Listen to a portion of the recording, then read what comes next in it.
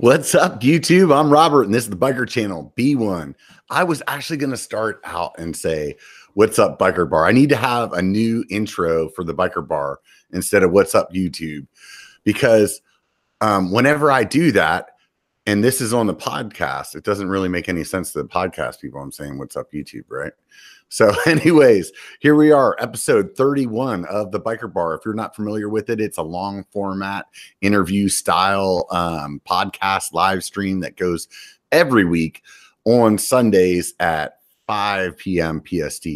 But oddly enough, this is Friday at 6. So we had to do a little bit of juggling around. I'm doing some traveling. If you're on my Patreon, you know what's going on. If you want to know what's up with if you want the inside scoop, go to patreon.biker.com. But if you don't give a shit, just watch the channel and hit thumbs up whenever you're watching and you're having a good time. That's a good way to go about it. There's a few things that I wanted to call out before we get started.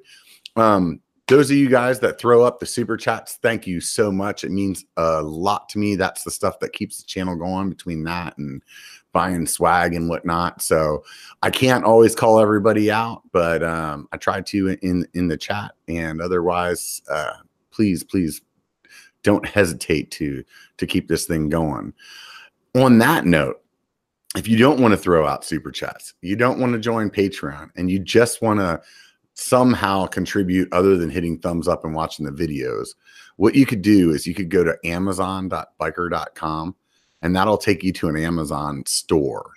And if you change your bookmark for Amazon to that link, and then anytime that you're going to buy something from Amazon, like toilet paper or tampons for the lady, whatever the fuck you're doing, then I get a cut for that.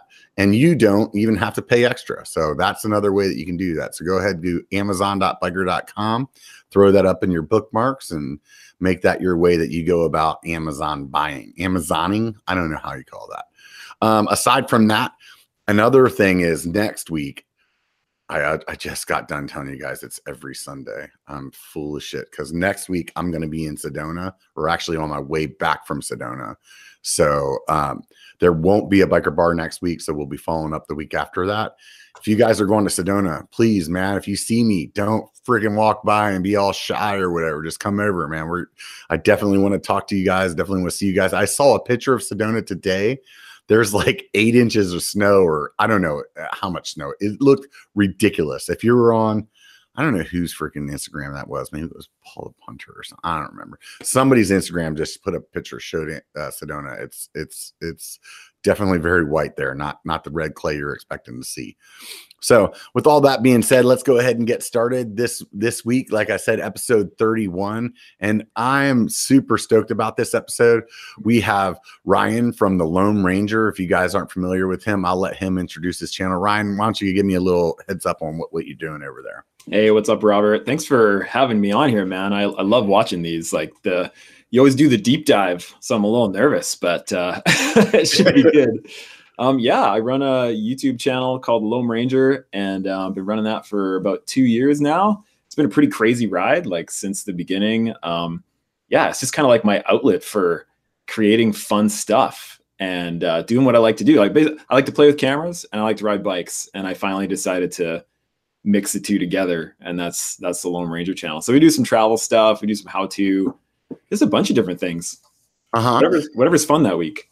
So you're saying I know when you started the channel, it was I was speaking from your point, me, but there is a we now. Yeah, for sure. Well, I mean, Beth is a huge part of the Lone Ranger channel. She's working behind the scenes a ton, and she always has, but she's been out in front of the camera a lot over the last year. And there's going to be a lot more of that too, going forward, which is really cool. And my kids, Casey and Tom, they're on the channel.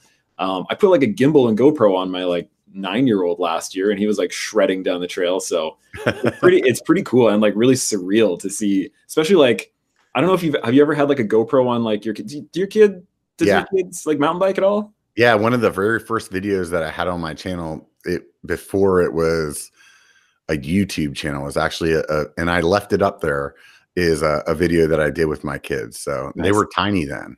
Yeah, it's a really surreal thing to see a POV perspective of your kid.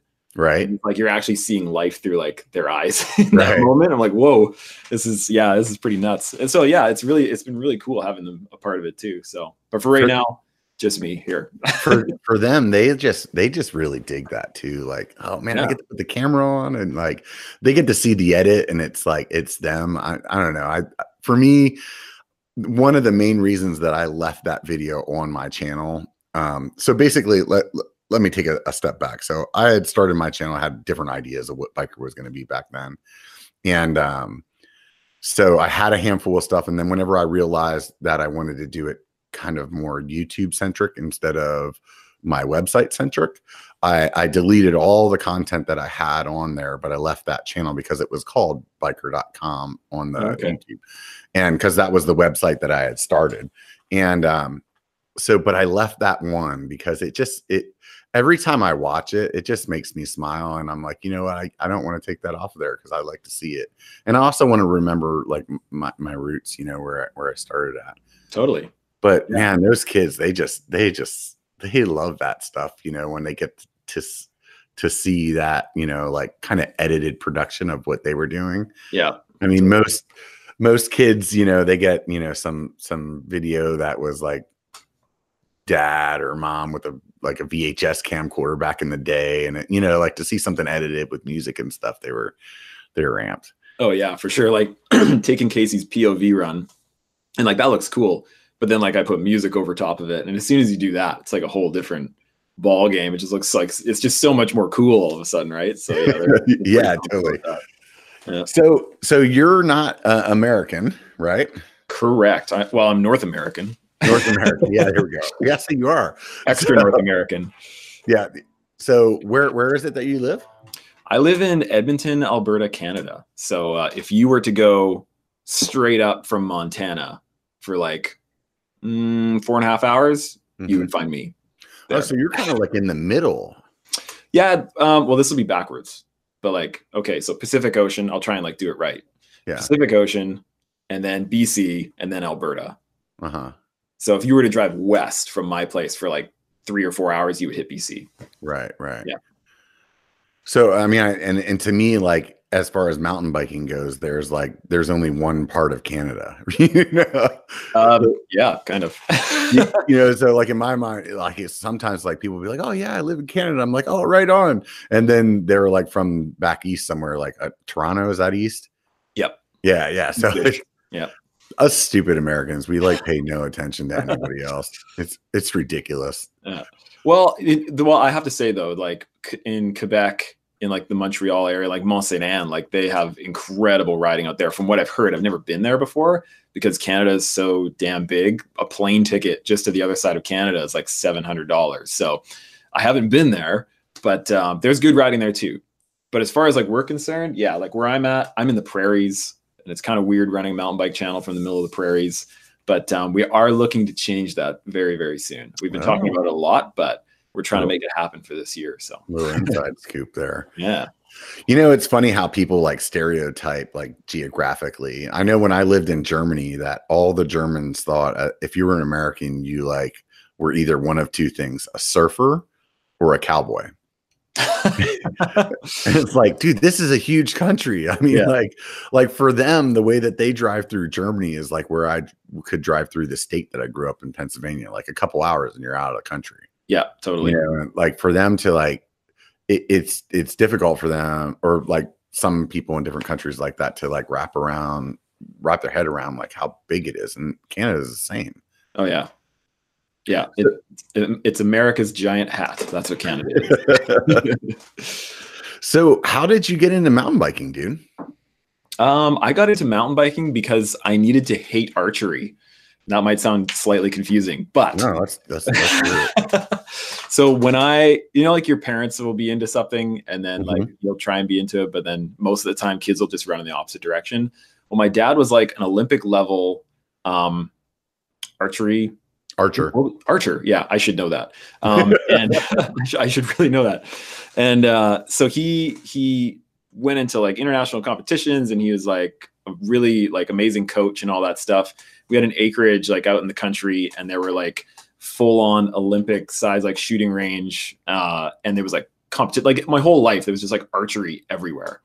And so I started getting into it, as you would if you're just like surrounded by it. But eventually I was like, I don't like this. I don't like this whole standing still thing, because everything's very controlled and it's very quiet.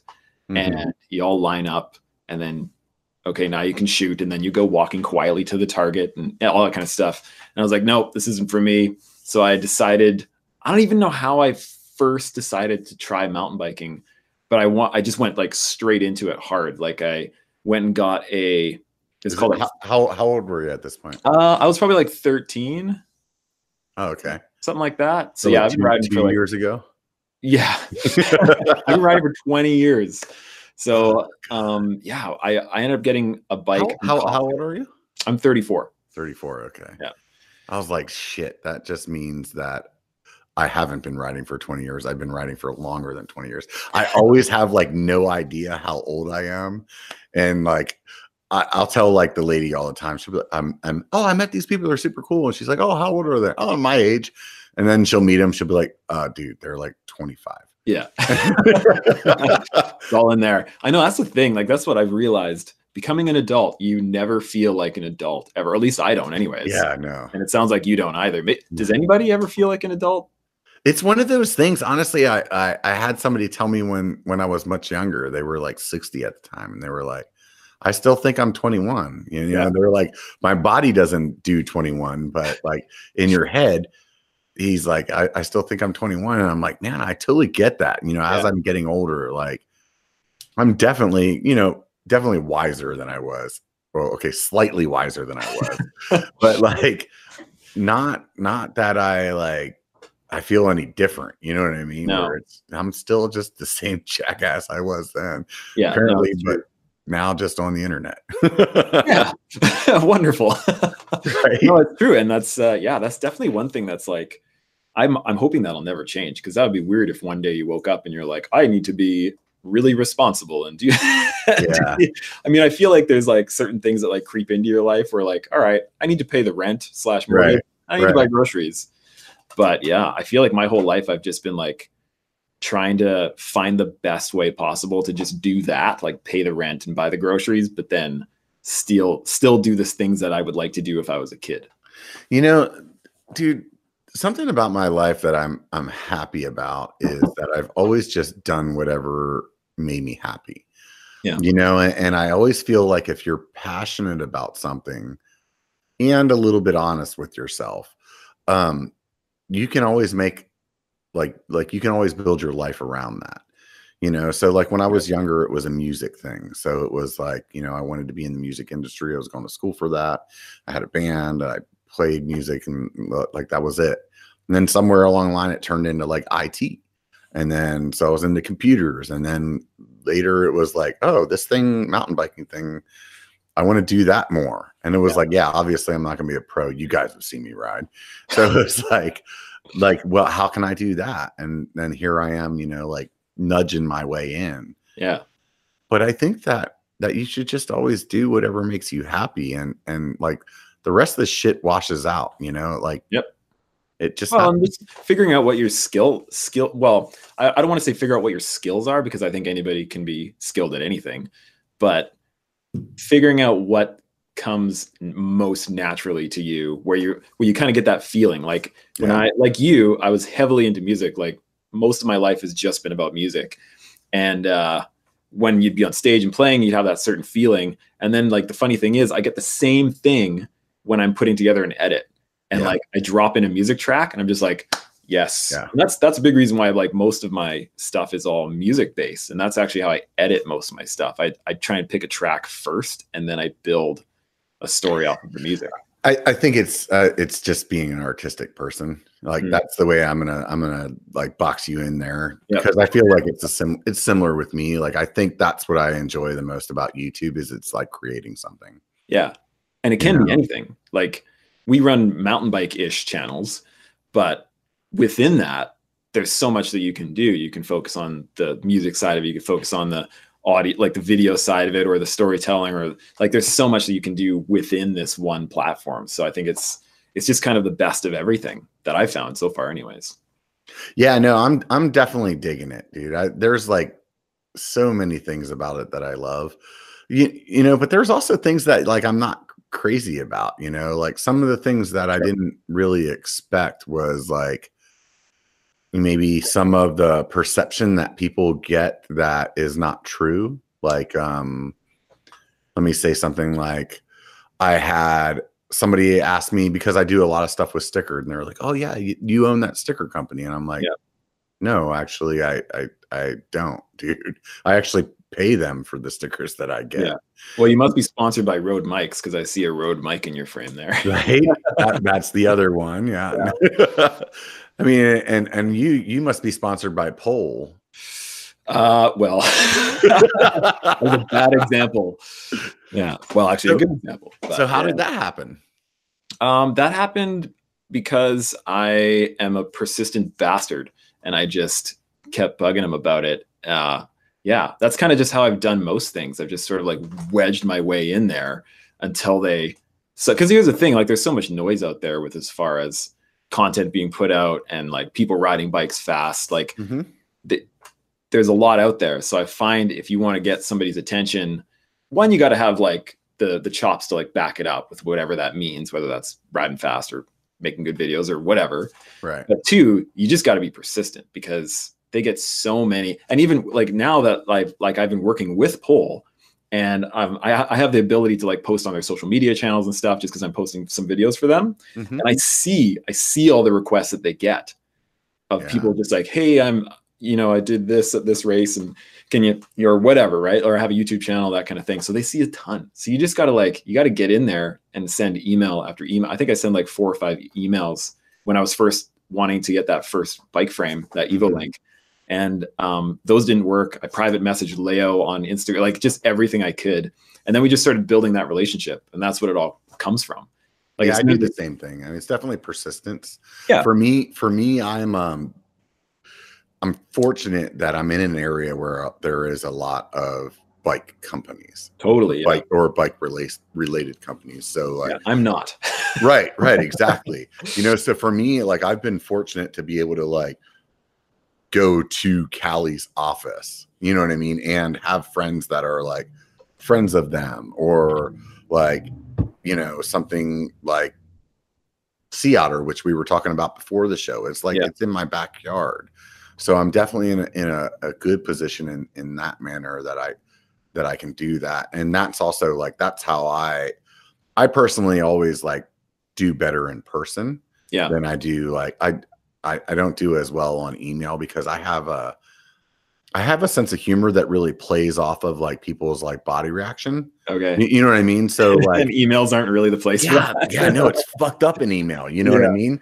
So like on email, like I could be like, "What's up, dude?" And they're like, "Who is this guy that acts like he fucking knows me?" You know what I mean? But then I meet them in person, and they're like, "Oh, okay, I get it. You're jovial, or you're funny, or you know what I mean." So it's like it doesn't work. Every email that I've sent, I feel like, dude, if I read this, I'd be like, I'm all in. But like, I don't get very many responses. Yeah, I feel like I'm kind of the opposite. I feel like I come across better when there's a camera between me and the other person on the other side of the globe than in person. I feel like I'm way more awkward in person than I am on camera. That's funny. That was one of the things for me. Like when I started my channel, was like I wanted to do things like, I want to do everything like one take. Like when I would do my like subscriber updates, when I first started, like that was a thing to do. And it was like, dude, I want to hit record and just talk the whole way through it and then freaking like hit finish. And then like, I felt like people would like relate with that better. Right. And maybe they did, I don't know. But now I'm like, oh dude, I can freaking edit this. I can like change the camera angle. You know what I mean? Like, it's funny. So there's a bunch of people on the chat that are talking about how fucking awesome your lighting is. For those of you guys that are listening on the podcast, he's got like half of his face like Darth Vader dark, and the other half is like lit up. Like it's the good side. It's the good side of the Force. Yeah. This is the thing, is that like when it comes to stuff like this, it's such a pain in the ass to set this stuff up, but I can't really. I just want to.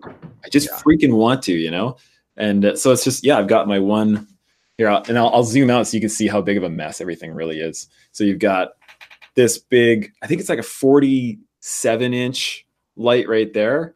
And it's a really, really awesome video light that I invested in this year that I'm super pumped about. And then I just got like these two So little it's like LED. for those of you guys that are listening, it's kind of Oh, like yeah. a softbox light. So it's a big round one up in the air there. And softbox for those of you guys that aren't in the film industry, it's kind of like a bright light that has a film over the top of it, kind of diffuses it, makes it look like all like mood setting.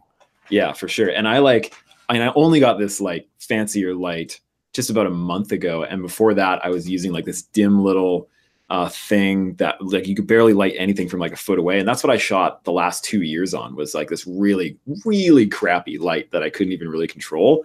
And I'm like, hey, we have to do this. This one even has like a remote. Like I can just like dim up and down. For the podcast listeners, I am now dimming up and down with my remote. Yeah. He's going from like extremely dark. Wait, he's going from extremely dark to the light side.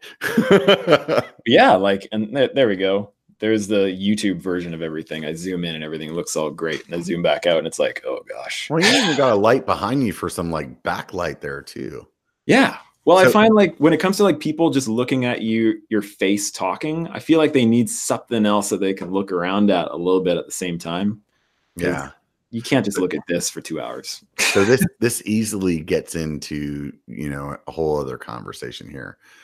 Obviously, you have a little bit of training about this whole lighting situation. You're a photographer by trade, right? Yeah. Yeah, I've been doing that for over 10 years, a little over 11 years, I guess, barely over 10. And how'd you get into that, dude? That just came from another one of those, like, I started taking pictures with the whole music thing, like just taking photos of other bands that we were playing with and stuff. And I liked it. And then my sister had a wedding in Mexico, and one of my mom's friends showed up with a camera, and he was promising to like get all these great photos. And he showed up with just this teensy little point and shoot camera, and he didn't know how to use it. And so I kind of just like grabbed my film SLR, because I was shooting film then, and shot my sister's wedding without knowing how to do it. And I was like, well, that went okay. And the photos were all right. And then I just kind of like slowly started building it from there. What were you doing for a job at the time? I've done like every type of job, like everything. At the time, I was a water delivery boy. So I was lifting bottles of water all day. Like I was doing okay in the muscles department, and I never went to the gym because I was carrying like 100 pounds all day long, 5 days a week. That was pretty awesome. Not so much for the back, but everything else. But let's go through some shitty jobs that we've had. I've worked in a pizza shop. How about you? I worked in a produce department. Yeah, stocking produce and picking through, like Christmas time, we would get in the big giant crates of all the Christmas oranges, like the little guys. And we would have to go through and manually pick out all the disgusting moldy ones and leave the half decent ones left in the box. Check this one out, dude. I thought this one was a score when I got it. These are obviously, I was quite a bit younger, but I got a job at a pet shop, and I was like, this is going to be awesome. I'm going to go like pet puppies all day long. And I showed up, and they were like, okay, you see these 95 fish tanks? Yeah, clean them all out. And I was like, what the fuck? Yeah. Like, fish tanks stink, man. You open up a fish tank, doesn't smell very good. I didn't even get to the freaking guinea pig section before I was like, I'm out. Yeah. How about have you done any food work? Yeah. No, I've never worked in the food industry before. I worked at like a Volkswagen / Porsche dealership before, and I started like washing cars for a while. And then by the time I finished there, I was just the guy that transported Porsches around the city. So if somebody needed a car somewhere else, I would drive the Porsche to the other side of the city. And I was like 19, and I didn't know you're like, this is as cool as it gets. Yeah, I didn't even know how to drive stick when I started that job, and I learned while driving $120,000 gearboxes. Right. If Instagram was a thing back then, dude, you would have been money. Oh yeah. Flexing all day, man. Right. I pushed carts at Walmart for a while. I actually left my job at the night shift of Toys R Us to go to Walmart for like another 35 cents an hour. I thought that was a big raise. Sweet. Yeah, no, I've had lots of, just like random jobs and stuff. I worked for my dad for a bit, like in school. And he paid okay. It was like $8 an hour, and $8 an hour back then was like dang, that was good. Yeah. But we walked into this hotel, and he did like refinishing of like wood refinishing.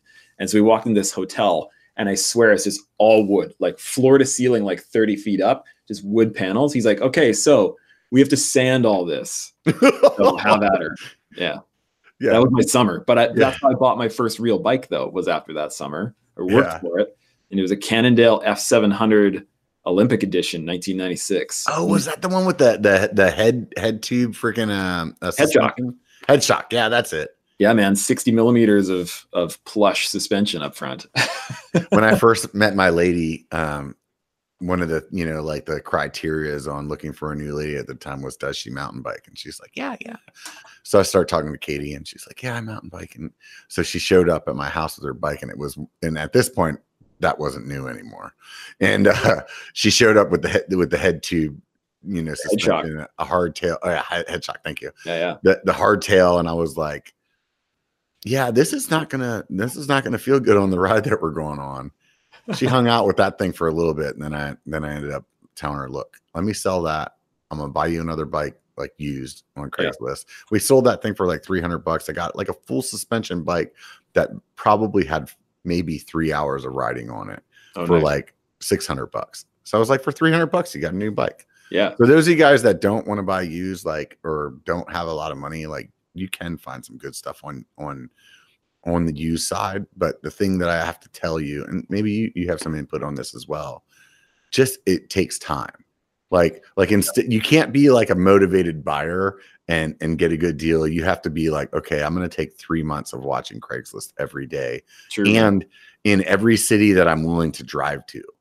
So like if your city is, let's just say San Francisco, like look at cities that are 3, 4, 5 hours away. Yep. And be like, hey, I'll go all the way there for that bike, and I'll go there, pick it up, ride there, and then come home. Like, but yeah, that's what I've always done too. And I've spent so much time looking for good deals on bikes. It's rare that I've lost money on selling it after I used it for like 1 or 2 years or whatever. I would usually sell it for what I paid, if not a little bit more. But again, it'd take like 2 months of like time. So, if your time is worth nothing, then it's a great deal. Right.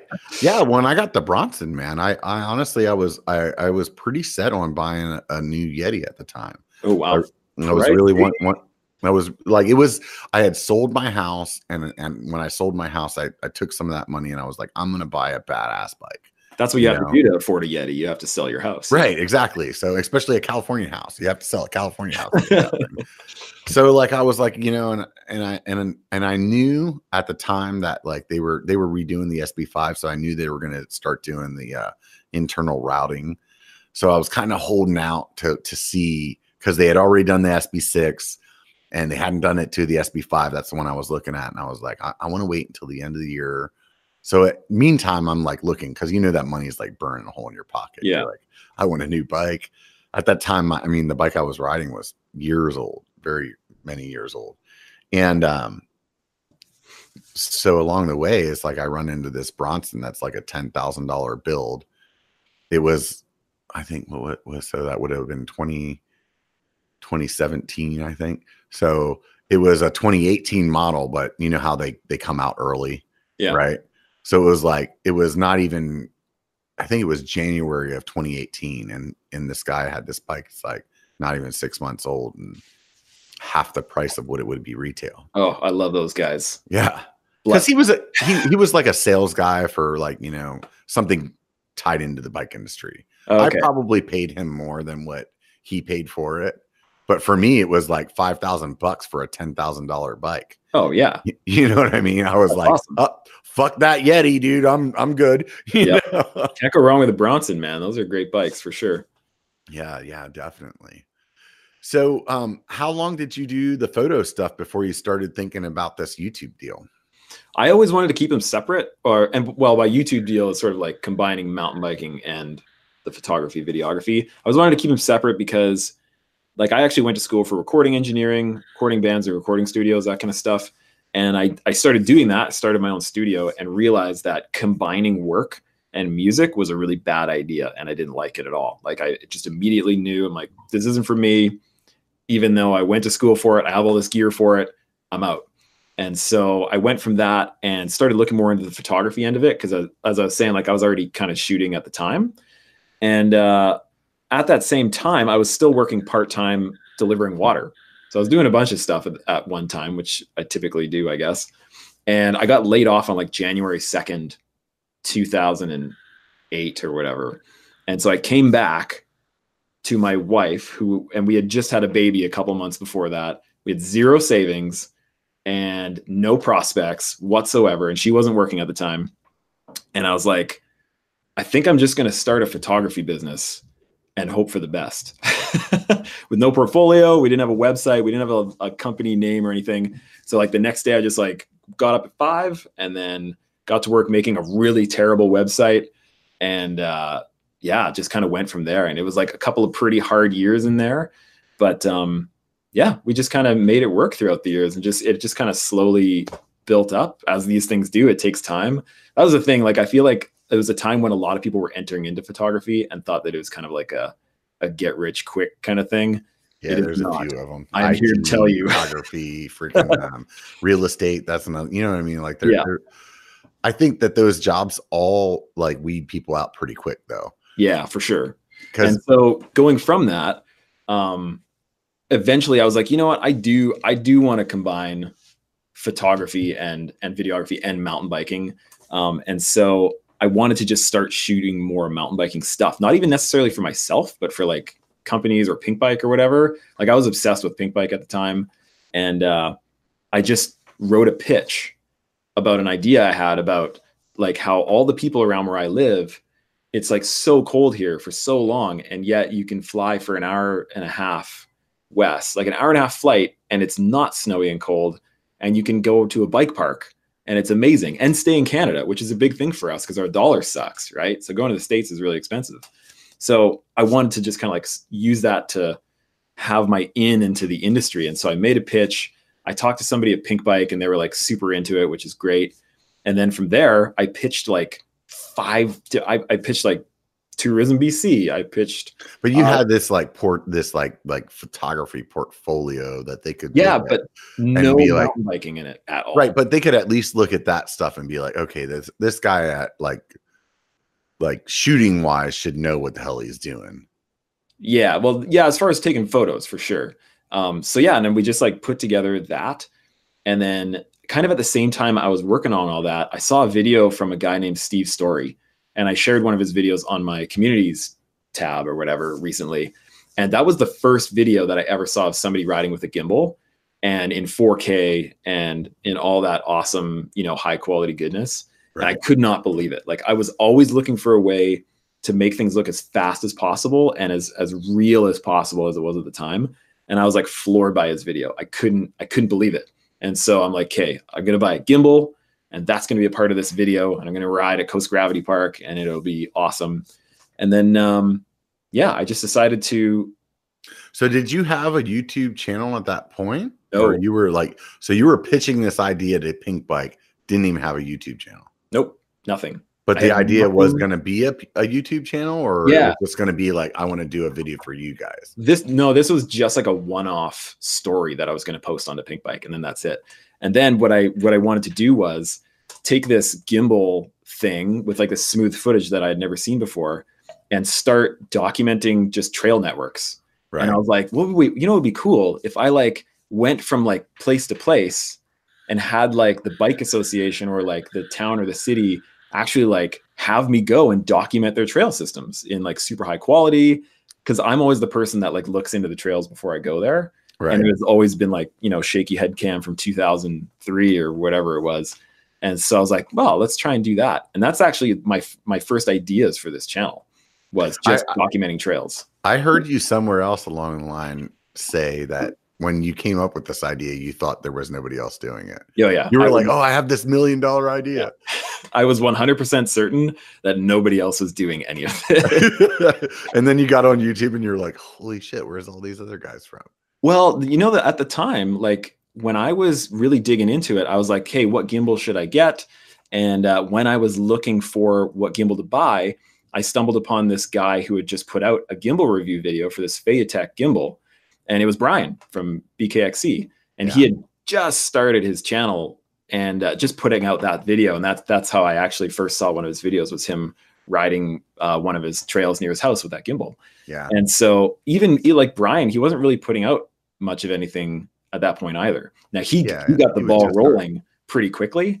And so it was sort of like a 5 or 6 month span in between when a few of the guys got rolling and then when I got rolling. I think we're a lot of us, like, I think, you know, sub count wise, maybe we're not all in the same game, but I think like timing wise, some of us are, you know, and like for me, it was a similar thing. I had talked about earlier, like I had started biker.com. And originally when I started that, it was kind of like what you were talking about. There was this guy that did like all these like local trail reviews, and he like wrote them all out, like paragraphs of, okay, then you're going to come to this turn. And then you have a picture of that turn. So like knew where everything was. And unfortunately that guy, his daughter passed away, and I think it was Sedona or no, we're not Sedona. Utah. What's the big epic place in Utah? Like, was she riding when she passed away? Yeah. Oh man, that's awful. They were riding, like they were doing a mountain bike ride, and maybe like the whole enchilada or something like that. And basically she dehydrated. And whenever that happened, obviously that kind of like put his mountain biking passion on hold for a bit while he dealt with that emotionally. And so anyways, so like, because his website kind of like died off, I was like, oh, I'm going to do the same thing. Like, but I'm going to document these trails, you know, and, you know, kind of like what we were saying, just, I'm going to document them.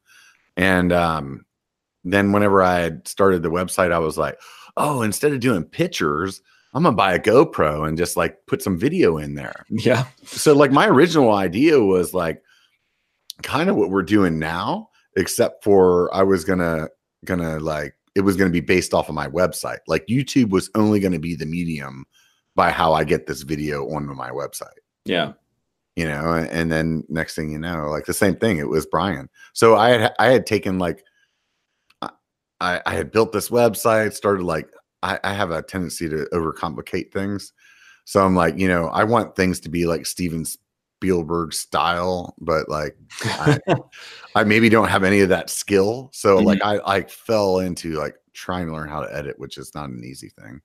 Hell no. And then, you know, I lost some motivation through it. And then it was the same thing with Brian. Cause he's local. He would post his videos on a forum that is local for us here. Like some people, well, that's actually a national forum, MTBR. Yeah. But the most active one's NorCal. And that's kind of where he was posting his videos to kind of like get some notoriety. And I started watching his shit, and I was like, you know what, dude, I've had too many nights like being drunk or catching a good buzz with the buddies and talking about, dude, we're going to do this biker thing. Yeah. And I was like, same thing. You know, I was like, I saw this video and I was like, no, I think I can do that. Yeah. That's awesome. Got to come from somewhere for sure. Yeah. And it's good. Like, and like we went into this, like, well, it's kind of funny, like how you were saying, like you created the YouTube channel to bring people to your website, or like a part of your website. And that's another part of why we started this. It was like so many different parts to it. But like I had an online beginner photography class that I was trying to promote as well. And one of my friends, Erin, she has a YouTube channel called My Green Closet. And it's like an eco fashion vlog kind of thing. She does a great job at it. It's awesome. And she happened to mention my online beginner photography class once at the end of one of her videos. And, you know, like most people aren't even watching by the end of a video, right? Right. She mentioned it. And then I sold like a bunch of online classes. And I was like, what the heck? This whole YouTube thing. So it just kind of like spurred me forward. I'm like, I know, I'll make awesome mountain bike content. And then I'll just like have a little plug for like the online beginner class. And so that was another reason why I started it. Not a single person ever once bought that class because of my YouTube channel. Yeah, it's funny. I used to have people tell me, they're, oh, you should, because I'm in tech, you know, so people be like, oh, you should, you're a funny guy, you have like a good personality or whatever, you should do YouTube. I used to always just blow them off. I was like, yeah, whatever, dude. YouTube's for like cat videos, man. You know, like just fail videos and cat videos. And it wasn't until right around that same time that I saw the Brian video or the BKXC video, it was like I had started to like look at YouTube for like how to fix your water heater when this part breaks. Yeah, totally. And then I think once you start like realizing like what's there, there's a lot of people out there that don't realize what's there on YouTube. Oh yeah. Like It's they don't understand like how this younger generation like maybe doesn't want cable whenever you're like, dude, you could actually watch all the TV that you would want to watch, but on YouTube. Yep. You know, Yeah. like great shows out there, like Hot Ones does that. Love Hot Ones. That dude, that's probably my favorite YouTube. Actually, what's your favorite YouTube channel? Right now it depends on Hot Ones, because a lot of the guests I don't seem to know. I don't think I'm like hip enough to like know half the guests now. But yeah, when they have a guest, I know Hot Ones for sure. But then I'm like really hooked on this one whiskey YouTube channel called Whiskey Tribe. Oh yeah, so, what do they do? It's just like two guys, and they have this really cool idea of like crowdfunding a distillery down. I think it's in Texas, and they just like one's a sommelier, and so like he knows his stuff, and so they taste all and review all these different whiskeys and like how-to stuff for whiskeys, and you know it's kind of like a process of them creating this distillery. So it's all kinds of stuff, but it's pretty cool. I like it. And you're obviously a whiskey guy. I think that's what you're sipping on right now. What are you sipping on? Yes, this is one of the more hilarious names. It's Aberlour Abernod. And it's actually, so I brought the bottle because I was live streaming yesterday and people were like, what whiskey is that? And so I actually brought the bottle upstairs with me. I just finished it too. Like this is the end of this bottle, which I'm really sad about, but there it is, everybody. Oh, focus. There it is. So you guys know Lone Ranger just finished a whole bottle of whiskey on this live stream. Yeah. Before we went on, I drank most of it. Yeah. That bottle's that's a bottle that I buy like every like 3 years or so, because it's kind of pricey and it's like the Christmas whiskey that That's a good one. Splurge on. Yeah.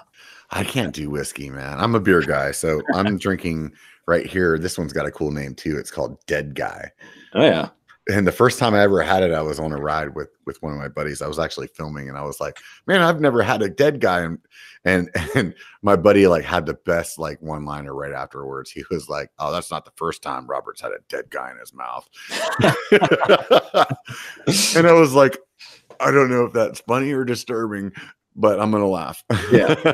Yeah. You just kind of have to at that point. Yeah, no, I like my beer for sure. But, yeah, wintertime, and it's still definitely winter for me. It's good to have some whiskey. There's no doubt.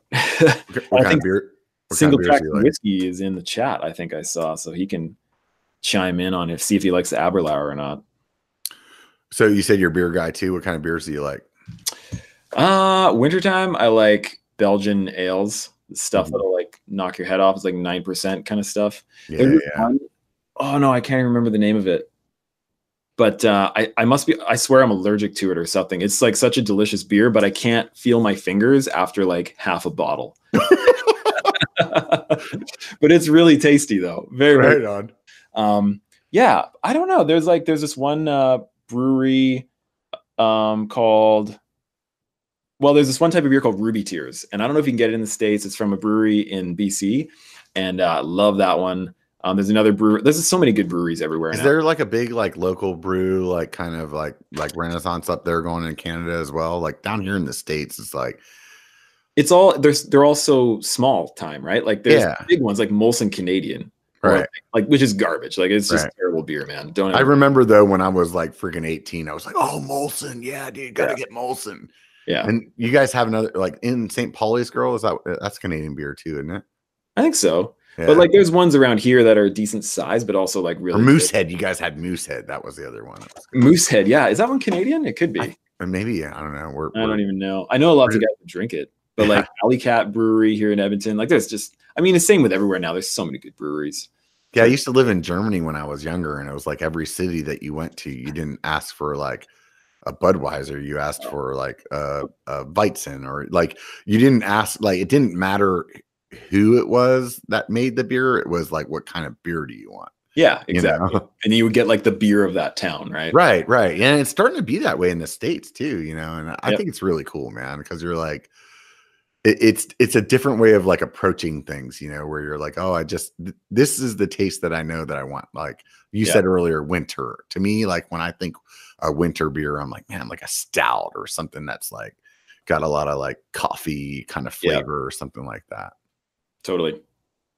So I want to take a little step back here because you said some stuff that I'm like interested in. Let's talk about this music thing that you were doing. So Oh, you were what are you like a guitar guy, a bass, lead, rhythm, so drums? yeah, well, I started off in drums. I played drums forever, and then I moved into bass and like kind of like being like the front man. I was in a bunch of different bands, and then like through high school and stuff. And coming out of high school, I started like a three-piece band, and it was like one of those types of bands where you're just trying to be as loud as possible. Right. Like we only have one guitar player, but we set up a splitter so that he would have two amps, one on each side of the stage, just to Oh, support nice. loud. And it was awesome. Like that was so much fun, and we did some touring with that and So it stuff. was like a one guitar and Just drums. guitar, bass, drums. That's it. So yeah, so two guitars. Well, a Just bass isn't a guitar. you're right. All Yeah, the so I bass was playing players right bass. now are like, "Fuck you, man." Yeah, I was playing bass I'm a and guitarist too. And yeah, I just kind of always music's always been my thing. And like I've been in a few bands since I've been like in so many different types of bands. Like it's hilarious, dude. Like I've been in everything from like hardcore bands to I was part of a traveling Christian rock group at one point. I was part of a synth pop band. Man, you name it. What's your favorite kind of music to play? To play doesn't matter. Truly doesn't matter. That's kind of I like a lame thing to say, but like I just have so much fun in Yeah. any situation with music. I agree with having so much fun, but I really love playing the blues. That to me, I'm like, man, if like I feel like what was that movie? Like the Jerk. Oh yeah. When I was born a poor black boy in Alabama or whatever he says, I'm like, that's how I feel when I'm playing the blues, man. I Yeah. just want to be that guy. You know, like the first time I heard Eric Clapton he did like a blues album. I forget what it was called. It was like in the 90s or something like that. And the first time I heard it, I was like, dude, he doesn't even sound like a white dude. Like he's got this shit down, man. Yeah. I don't know. I just love the blues, man. I feel like you can't listen to the blues and not like move your foot or like feel the emotion. And I think for me, I think that's the thing I love about music the most is like feeling the emotion, even if it's rap or it's like pop or it's like whatever it is, like when you can feel the emotion of what they were like putting out, like they give you that feeling. Yep. Like everybody has like the good times in their life that they remember, and they can also remember like the music that was playing when they were doing that. Yep. You know, it's classic. Yeah. Agreed. For sure, man. No, I love it. And I don't listen to music enough. Well, the thing is, I was going to say I don't listen to music enough, but it's just changed. I still listen to a lot of music, but I'm just like flipping through Epidemic Sound or like artlist.io, like trying to pick soundtracks almost, right? So and now I'm building like visuals around that, which is pretty cool. I enjoy it. And sometimes I write the music as well. Like if I really can't find something that fits, I'll try and write something. I'm not very good at writing stuff when it's not on like a guitar, but I'll be on like the little USB keyboard type thing trying to figure out sounds and stuff. So it's still fun. Still get to do it. It's unbelievable like how much impact that music changes a video. Like unbelievably different to watch it with or without the music. Yeah. And then the other thing from a YouTube perspective, all of you guys out there thinking about having a channel, you would not believe how much time it takes to actually pick a track. Oh man. I've probably spent 45 minutes looking for like the right like toilet flush sound. You know what I mean? Like not even a song. Yeah. It's just like, no, I want the bell sound of like when you walk up to the desk and you're like, ding. I'm like, no, that's not it. No, that's not it. Like it's ridiculous how much time you can spend. Yeah, for sure, man. And what was I gonna say? Yeah, like choosing the track, it's really been interesting. Like there was one video again with Coast Gravity Park. We keep having all these like big videos with that, but like it was one where just Beth and I were taking a ferry ride over to the island or Sunshine Coast. And I was looking for like one of those snappy, like travel montage type songs, like do, we're on the ferry. Here we go. We're on the ferry. And then I just happened to hit this one track, super, super mellow. And at the moment I played it, I was like, whoa, I'm totally re-editing it for this music. And then it like, as soon as I didn't even re-edit anything at that point. I just put the music over top of the footage. And it changed from the initial feeling that I was going for of like going to Sunshine Coast to like tear almost rolling down my cheek as Yeah. like this whole like sequence of it's like more about Beth and myself and like Yeah. our relationship, and like it's like changed everything. It's really Yeah. cool how it can do that. I've definitely done something similar. I don't know if the tears were involved, but like definitely Almost. definitely though, like like you and I've edited to a certain point with that like one set of music, and then been like looking for some other music for something else, and then all of a sudden been like, oh no, this is better. Yeah. And then go drop that back on that same sequence, and then be like, oh man, this is the only thing that sucks is then you have to go back. Now you're like re-editing your cut points. Yep. Because they're not lining up with this. You know, you're like, oh my God, like this song though is so much better. Yeah, totally. It's crazy how much that like affects your experience. You know, for a long time I was really anti-music because I really wanted to be like, I wanted to get away from like the you know, back in the day, whenever the bike videos first came out with the shitty shaky cam, right? Yeah. It was Dun-dun, like some dun-dun. right, like some rock song, dude, the whole way through. You know what I mean? So it was like I wanted to get away from that, and I just wanted like people to hear the dirt and like more get into what. Apparently, Alexa had something to say about that. Like just like get into like what it was that, you know, like what I was talking about. And I felt like maybe music was going to diminish that. But yeah, no. I still find music overriding. I don't typically do it. The only time you'll see usually music over my actual riding footage is if my gimbal's screwing up, which seems to be often. But yeah, normally for riding, it all gets cut out and then it's just the riding sound. Because man, like those Hero 4s, I know like lots of people are looking for different ways to do it, including myself, but the Hero 4s just sound good, man. Like you can hear that dirt and you can hear the person so well. It's just awesome. Like I love hearing trail sounds, and like especially when you're on like a flow trail, like really hard packed dirt, and hearing the tires over the hard pack. Yeah. Oh man. Or like if you're doing like a rock roll and you're like grabbing the brake or something like that, and you hear that like yeah, you it puts you into the spot. Totally. Yeah.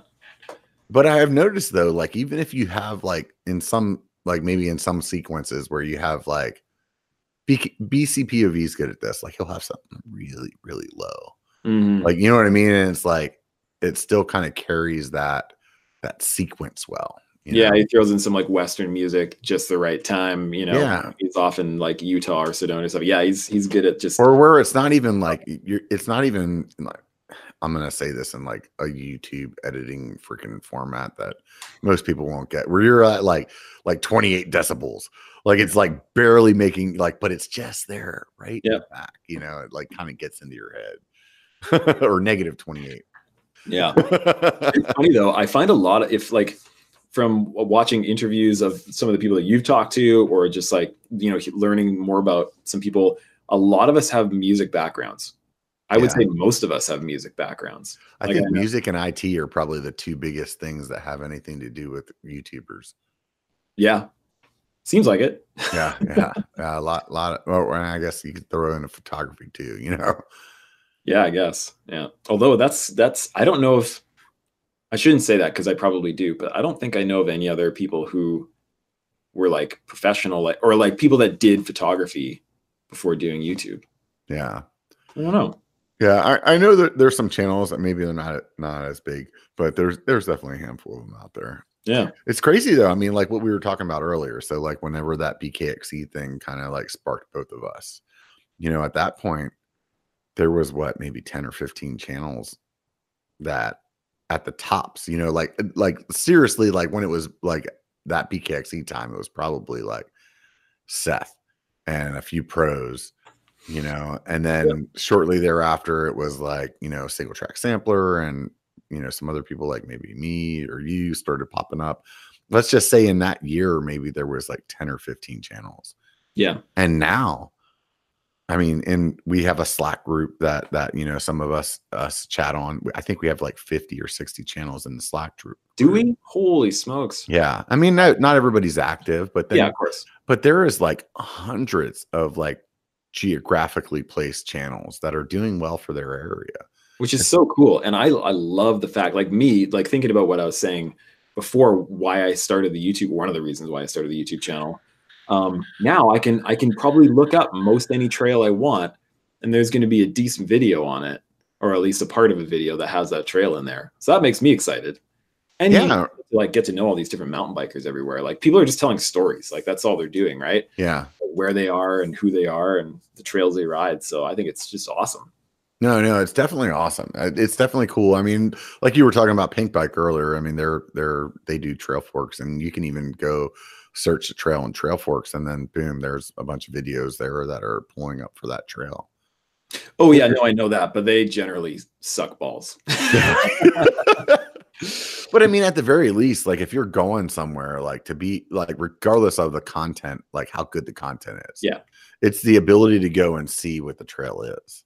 Oh you yeah, know what I mean? Sure. Like that's, and what I mean by that, I mean like the guy filming it in like 2006 with the helmet cam, like yeah, almost unwatchable. Pretty much, right? Yeah. So, I'm curious how it was that you like brokered some of these deals, like with cities, to go like film. I mean, you've done a few like trips that like I believe were funded by the city themselves, right? Yeah, like I've gone out to like BC Tourism is pretty good. They're called Destination BC. They're pretty good about like covering costs for coming out to promote their trails, which is awesome.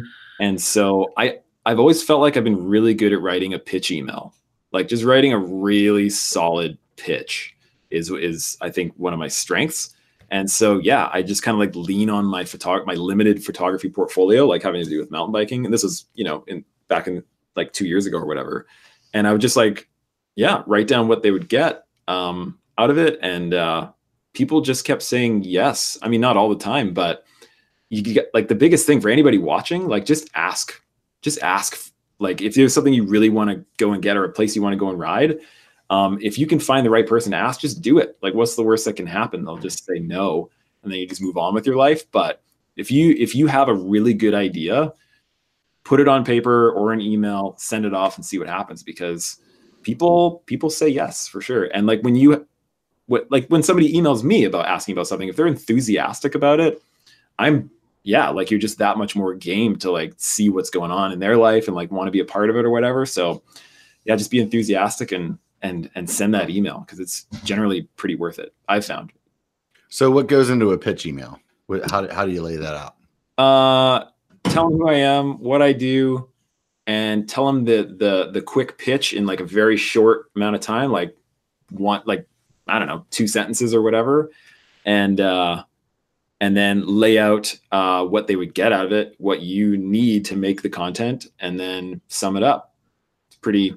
So like what you need, like money wise, or like what you need, like, yeah, like basically like if, to do this is what I like. So like, so let's say that Coast Gravity trip, for example, we wanted to specifically make kind of like a lavish sort of a trip out of it, and kind of show people a different way of going mountain biking. Not that we could afford it ourselves, but we wanted to kind of like create this thing of like, you can like stay at a nice place, or you can take a seaplane to go to the Sunshine Coast to go mountain biking. And so we said, a flight to Vancouver, and then getting a seaplane flight over to what's it called, Sunshine Coast, instead of the ferry. What's the Sunshine Coast? I don't know what that is. Sunshine Coast is part of BC. Like basically, if you took a ferry basically from Vancouver and you keep going west out into the ocean, you'll run into the Sunshine Coast. Technically, it's connected, but just like very far away from there. Like you would have like to a big peninsula that kind of comes way out. Yeah, exactly. Yeah. So you take the ferry there, and then it's just this beautiful place. It generally has more mild weather than even like the Vancouver area, and so you can pretty much ride all year long. I mean, this year they're getting snow, but I think everybody's getting snow. So, right on. Yeah. So you were talking. You just put it together in the best way that you can, and then see what they say. So you were talking about the lady earlier. How'd you come up with her? Where'd you meet her at? How'd I come up? It was just like through mutual friends, and we hated each other when we first met each other. Like, could not stand each other whatsoever. And eventually. How long did it take you to freaking convince her from hating you, or how long did it take until you decided that you actually started liking her instead of hating her? It was the same day for both of us, thankfully. And we like, mutual friends and stuff, but we both needed to get from where we lived, which is like Stony Plains, kind of like a suburb of Edmonton. Edmonton's the bigger city. And we needed to get into the city, and all of our other friends had left already. And so we had to ride together because we both didn't have a car. And so we were forced to actually talk to each other. And through that drive, we found out that maybe they weren't quite the jerk we thought they were. And so then it just kind of went from there. And then like within, I don't know, like a couple of months, I think we were dating. Like it was pretty quick. And we got married fast too. Like I think we were dating for a year before we got married. Like it was pretty quick. It's not super quick. So, so then you guys were together for how long until you decided to have kids? Well, 9 months. Almost, man. Like seriously, like Casey was born in June 2008, and we were married in like July 2007. So it was pretty quick. Yeah. Yeah. That's a big change in a relationship, isn't it? Yeah, it was crazy. And like, lots of crazy changes. And like 6 months after he was born, I decided to start the whole photography thing. And so, like Beth and I have been around each other almost 24 hours a day for like 11 years. That's awesome. Because we've always worked, both of us have worked in the same business pretty much the entire time. So we always say it's like we've been married for like 3 times longer than other people who have been married for 10 years because we spend all day. Right. Yeah, I get what you're saying. So. I think that's key though, man. So obviously you guys like what you're doing together. So she was in the photography business with you as well, right? Yeah. Oh, speaking of which, look who decided to show up. Were your ears burning? There she is. Here, we'll do this. Beth Kelly, everybody. Hello. How's it going, Beth? You pull up the chair? Sure. Sweet. So, Beth, Ryan was just telling us that when you guys first met, that you guys hated each other. Yeah, that's true. Yeah. She can vouch for that. Yes, that's very true. What was it that you didn't like about Ryan? Oh my. Oh, well, it's kind of a long story. Oh, we got time. Oh, I was actually not that long. I was hitting on one of her friends. And so I was trying to date one of her friends, and then she was off in Europe at the time when I started hanging out with her friend group. So she was gone when I moved into the mix with her friends. And then when she came back, you were like this fucking new guy. She's like, who's this fucking douchebag? Yeah, and basically. And I was trying to date one of her friends, and she was like, you need to piss off, dude. So yeah. And then she's just always had this like very big personality, in your face kind of thing. And just like, oh my. She had some serious opinions. It's funny because she seems very reserved in your videos. So you guys aren't capturing Beth very well. It's Beth, right? I need to be more belligerent. Did I say the right name? Yeah. Okay. I was like, God, I hope I didn't screw that up. I'm so bad with names. I actually had a moment of like fear at the very beginning of the video, and I was like, and this is Ryan. Yeah. No, it's true. I had the same thought too. Like, I know who you are and I know your name, but like when there's a camera involved, you're like, don't get it wrong. And a live stream too. It's like, what the hell's going on here? Yeah, exactly. Yeah. So we've been living and working together for over a decade now. So Ryan was saying that you guys had just had your son and he came home from his water delivery job and decided he was going to be a photographer. What were you thinking at that point? I think I was pretty naive at that point. Yeah, this will be great. Not quite. Well, it eventually did, but it took a while. I wasn't really worried at that point though. Yeah. I was kind of like, oh, okay, sure. And we went through like hilarious phases of it too. Cause like we started the business and we made like terrible decisions. But then somehow within that year, we booked like 30 weddings from like no portfolio. I shot one friend's wedding before that, just as our entire portfolio basically.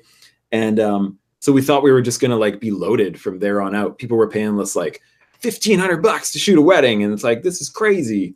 And so we had like 30 grand for that year, and we thought we were rich. And like we started like, I bought like Ray-Bans. I got nice shirts. Prada shoes. I needed a nice pair of shoes to shoot weddings in, and so I needed men's Prada shoes. And then 3 weeks later, tell me you got a Louis Vuitton wallet. Tell me. And then like not 3 weeks, but like a couple months later, it totally died. Like everything died off. And wedding season was over. Super broke for like a 4 year. months in Edmonton. Yeah. So, Right. Yeah. So you guys were like living high on the hog for those 4 months, and then man, it was great. it was like being like an NFL star until you get injured, and you're like, oh shit. But exactly. like we had to learn the really, really hard way through that, and like, you know, we were paying off like that initial debt when we were like, let's spend money, and then we don't have money, and now we just have debt. We paid that off for years, and it took forever. But now because of that, we just like we got a budget. We stick to the budget, and it's good. Like we super savers. Super savers. I don't know about super savers. I don't know about that either. But like it's helped like good, since though. then. But it was one of those things that I think we just needed to learn the hard way with, you know, which how it usually goes. Right at the beginning. Right at the beginning. So, Yeah. So like in your photography, Ryan, I think you were doing like some kind of like buildings or like commercial kind of like photography, right? Yeah, so we would do weddings, and then I would do commercial photography. So that's like everything but weddings, like for Right. businesses basically. And so a lot of that was architectural photography, which That's it, architectural. Yeah, which I really love doing actually. It's like because it was this polar opposite to shooting weddings. Weddings is like craziness all around you all day. Like you're like the clock is ticking. You have to get everything perfect every time, like super stress levels that you had Right. to get used to. Whereas architectural photography, I would walk into this beautiful space and I would have like 8 hours to come out with like 30 finished photos. Right. And like, you know, every movement of the camera is like super finite, and like it's a totally different way of thinking. Yeah, you can totally like dial in that like beautiful shot of Yeah. the building or whatever. Yeah. So Beth, you were just being like the doing the weddings though. You were kind of focusing to that. Yeah, we would. We shoot together, but I didn't really do the commercial work. Occasionally, come along now, but yeah. So as Ryan started doing more of the YouTube, I'm assuming that you were continuing to do the wedding stuff more or the other stuff on your own. Yeah, like kind of last year was a bit of a transition as far as I was doing more of that on my own and shooting families and stuff on my own, but then he would still shoot weddings. Yeah, So we always did weddings together, like the two of us. And then you would do like a family portrait, and you did all of the back end of the business side of it. Like you just totally took that and the over. processing. Yeah, all the processing and all that. Yeah. Yeah. So how did you guys get to the point where you're like, hey, we should both do this channel? That was super recent. Like basically when Pole, when I went to Crankworks last year, Pole invited me out. Like they invited me out to like, hey, you should try out the machine and see what you think of it. And I said, okay. And so I came out and stayed with them. And then they pitched this idea of like, because we had been talking with them over the last few months, and they knew that I wanted to get into just the mountain bike side of things. Cause it's really hard to like split your mind up into like commercial photography, wedding photography, YouTube. And like, it's just too much. Like, it's too sporadic, like every day. So they were like, well, what if we took the place of your commercial work? And then that way you'd create some content for us. And then, so all you would be doing would be mountain bike content. So it's kind of like help streamline things a little bit and then send you on trips to film. Obviously you can film for the Lone Ranger as well, like in Madeira. And so that's when we were sort of like, okay, let's do that. That sounds good. And so you're doing projects for them that are specific for their product. That's kind of in a sense of like, for people that are listening, like more commercial kind of work, but then you're also being able to do the Lone Ranger at the same time. Yeah, exactly. Yeah. So like when we went to Madeira, we were there for basically 8 days, and we shot like 14 videos while we were there. It was crazy, like, and a ton of photos too. Like you were doing most of the photos, and it was like madness. I'm not a mountain bike videographer. Like we can make YouTube videos, but that's a different thing to having like pro riders with you and like make them look awesome. And this is for like 4 different videos. Oh, and get them in focus while they just ride mock chicken down this. Yeah. So it was a learning experience for sure. And like, it was really good. So how did that conversation go? Like, hey babe, do you want to go to Madeira? That's what he said. Hey, yeah. babe. And then we just got on the plane. Yeah, no, it was a lot of like talking about it and planning and like, can we do this, that kind of thing. So, and even learning from there, like we learned that like we've been producing a video a week for Pole ever since November. like late November. No, Yeah. early December, basically. Every single week, in addition to the Lone Ranger stuff. And we have found out that is like, that's a bit too much for us. And so we are now pulling back from producing a video a week for Pole, because like we just couldn't do it. Like my eye was twitching and like I wasn't getting any sleep, and it was kind of between because we're trying to get out a Lone Ranger video every week and then a Pole video as well. Yeah, it was just too much to keep up with. Yeah, so now I actually just produced our last video from this 3-month sort of period that they hired us for.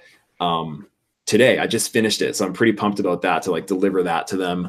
And now we're just going to be doing like more sporadic projects for them, and we can focus on the Lone Ranger channel more. So, which we're really pumped about. It's like, there was the financial side of like making those videos for Pole, because they're obviously like paying us to like make them. But yeah, it's worth it for us to really focus on Lone Ranger channel and then have them as a sponsor, like more of like a typical sponsor relationship, than trying to split things up in different ways. So yeah, we kind of like took that leap of faith of like, okay, so our income's going to definitely be lower, but let's just do this. Yeah, I remember when you were talking about like kind of going full time and starting your Patreon and stuff like that. It was you guys had like, at least from what you had said to the internet, like you guys were really like, okay, well, what's our expenses, like how can we dial this in, because you guys have 2 children now. Yep. So you have a house to pay for, you got a car to pay for too, and like that's definitely a big leap. How do you together like decide to kind of like walk that plank together, or is it like you know what I mean? Yeah, for sure. Well, it's just been like this, like, what were you gonna say? Well, I was gonna say, I feel like we've always kind of walked that plank together, as far as like, just from that initial, like him saying like, hey, I'm going to start a photography business. And then that's just kind of been our life, all like the last 10 years of our life of just like, we're like always, I don't know. Well, he's always ready to push the boundaries and like take the risks. And it's funny, like you're saying he's the like boundary pushing risk taker, and then he's telling us that you're like the in your face loud person. It's like you guys are like alter egos on the Lone Ranger channel. Yeah, that's true. That's funny. Well, it's one of those things. It's like, here's the thing. So everyone's always like, there's always something that I find that people want to do instead of what they do for their regular job. Like I find a lot of people, they when I talk to people, they're like, well, I don't do anything exciting. I just do this and I don't even like it, that kind of thing. I'd love to do this, but it's a scary thing to make that leap, which it totally is. Basically, it's an art. Yeah, pretty much. Yeah. Or whatever it is, like start a business, that kind of thing. But for me, my entire life, it's because it really all comes down to fear, I think. And I am more afraid of like going to a job I don't like and working for someone else than I am afraid of doing, like putting everything I have into something and failing at that. Because I've failed like so many times in the last like 10 years with as far as like business stuff and like audio visual, but it's fine. And like, you just keep going with it and you learn from it, and things generally get better. So that's just what it came down to for me, is that like, I'm not good with working for somebody else. That has never worked out very, very well. And so I'm like, I know that I can't do that.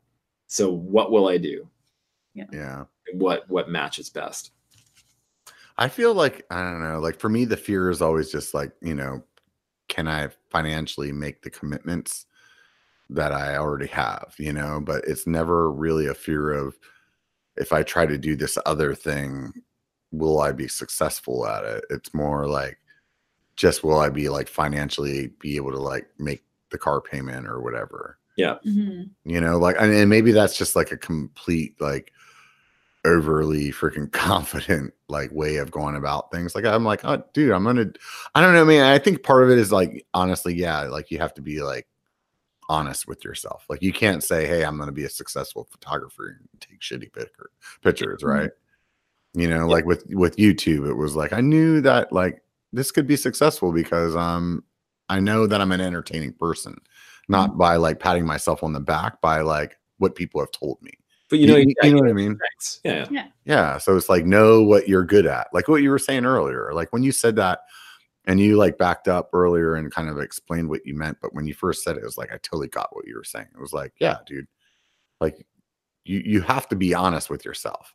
Like you can't lie to yourself, Yeah. Mhm. you know? So, Beth, what's it like working with him in the shooting scenario of mountain biking? Because like he's had the Lone Ranger's kind of been like his own pet project, but then to be like in Madeira, and now you're probably like kind of like maybe he's like telling you get this shot, or is he just like, yeah, you do whatever you want, and then No, that's exactly what it's like. He's like, get this shot. right.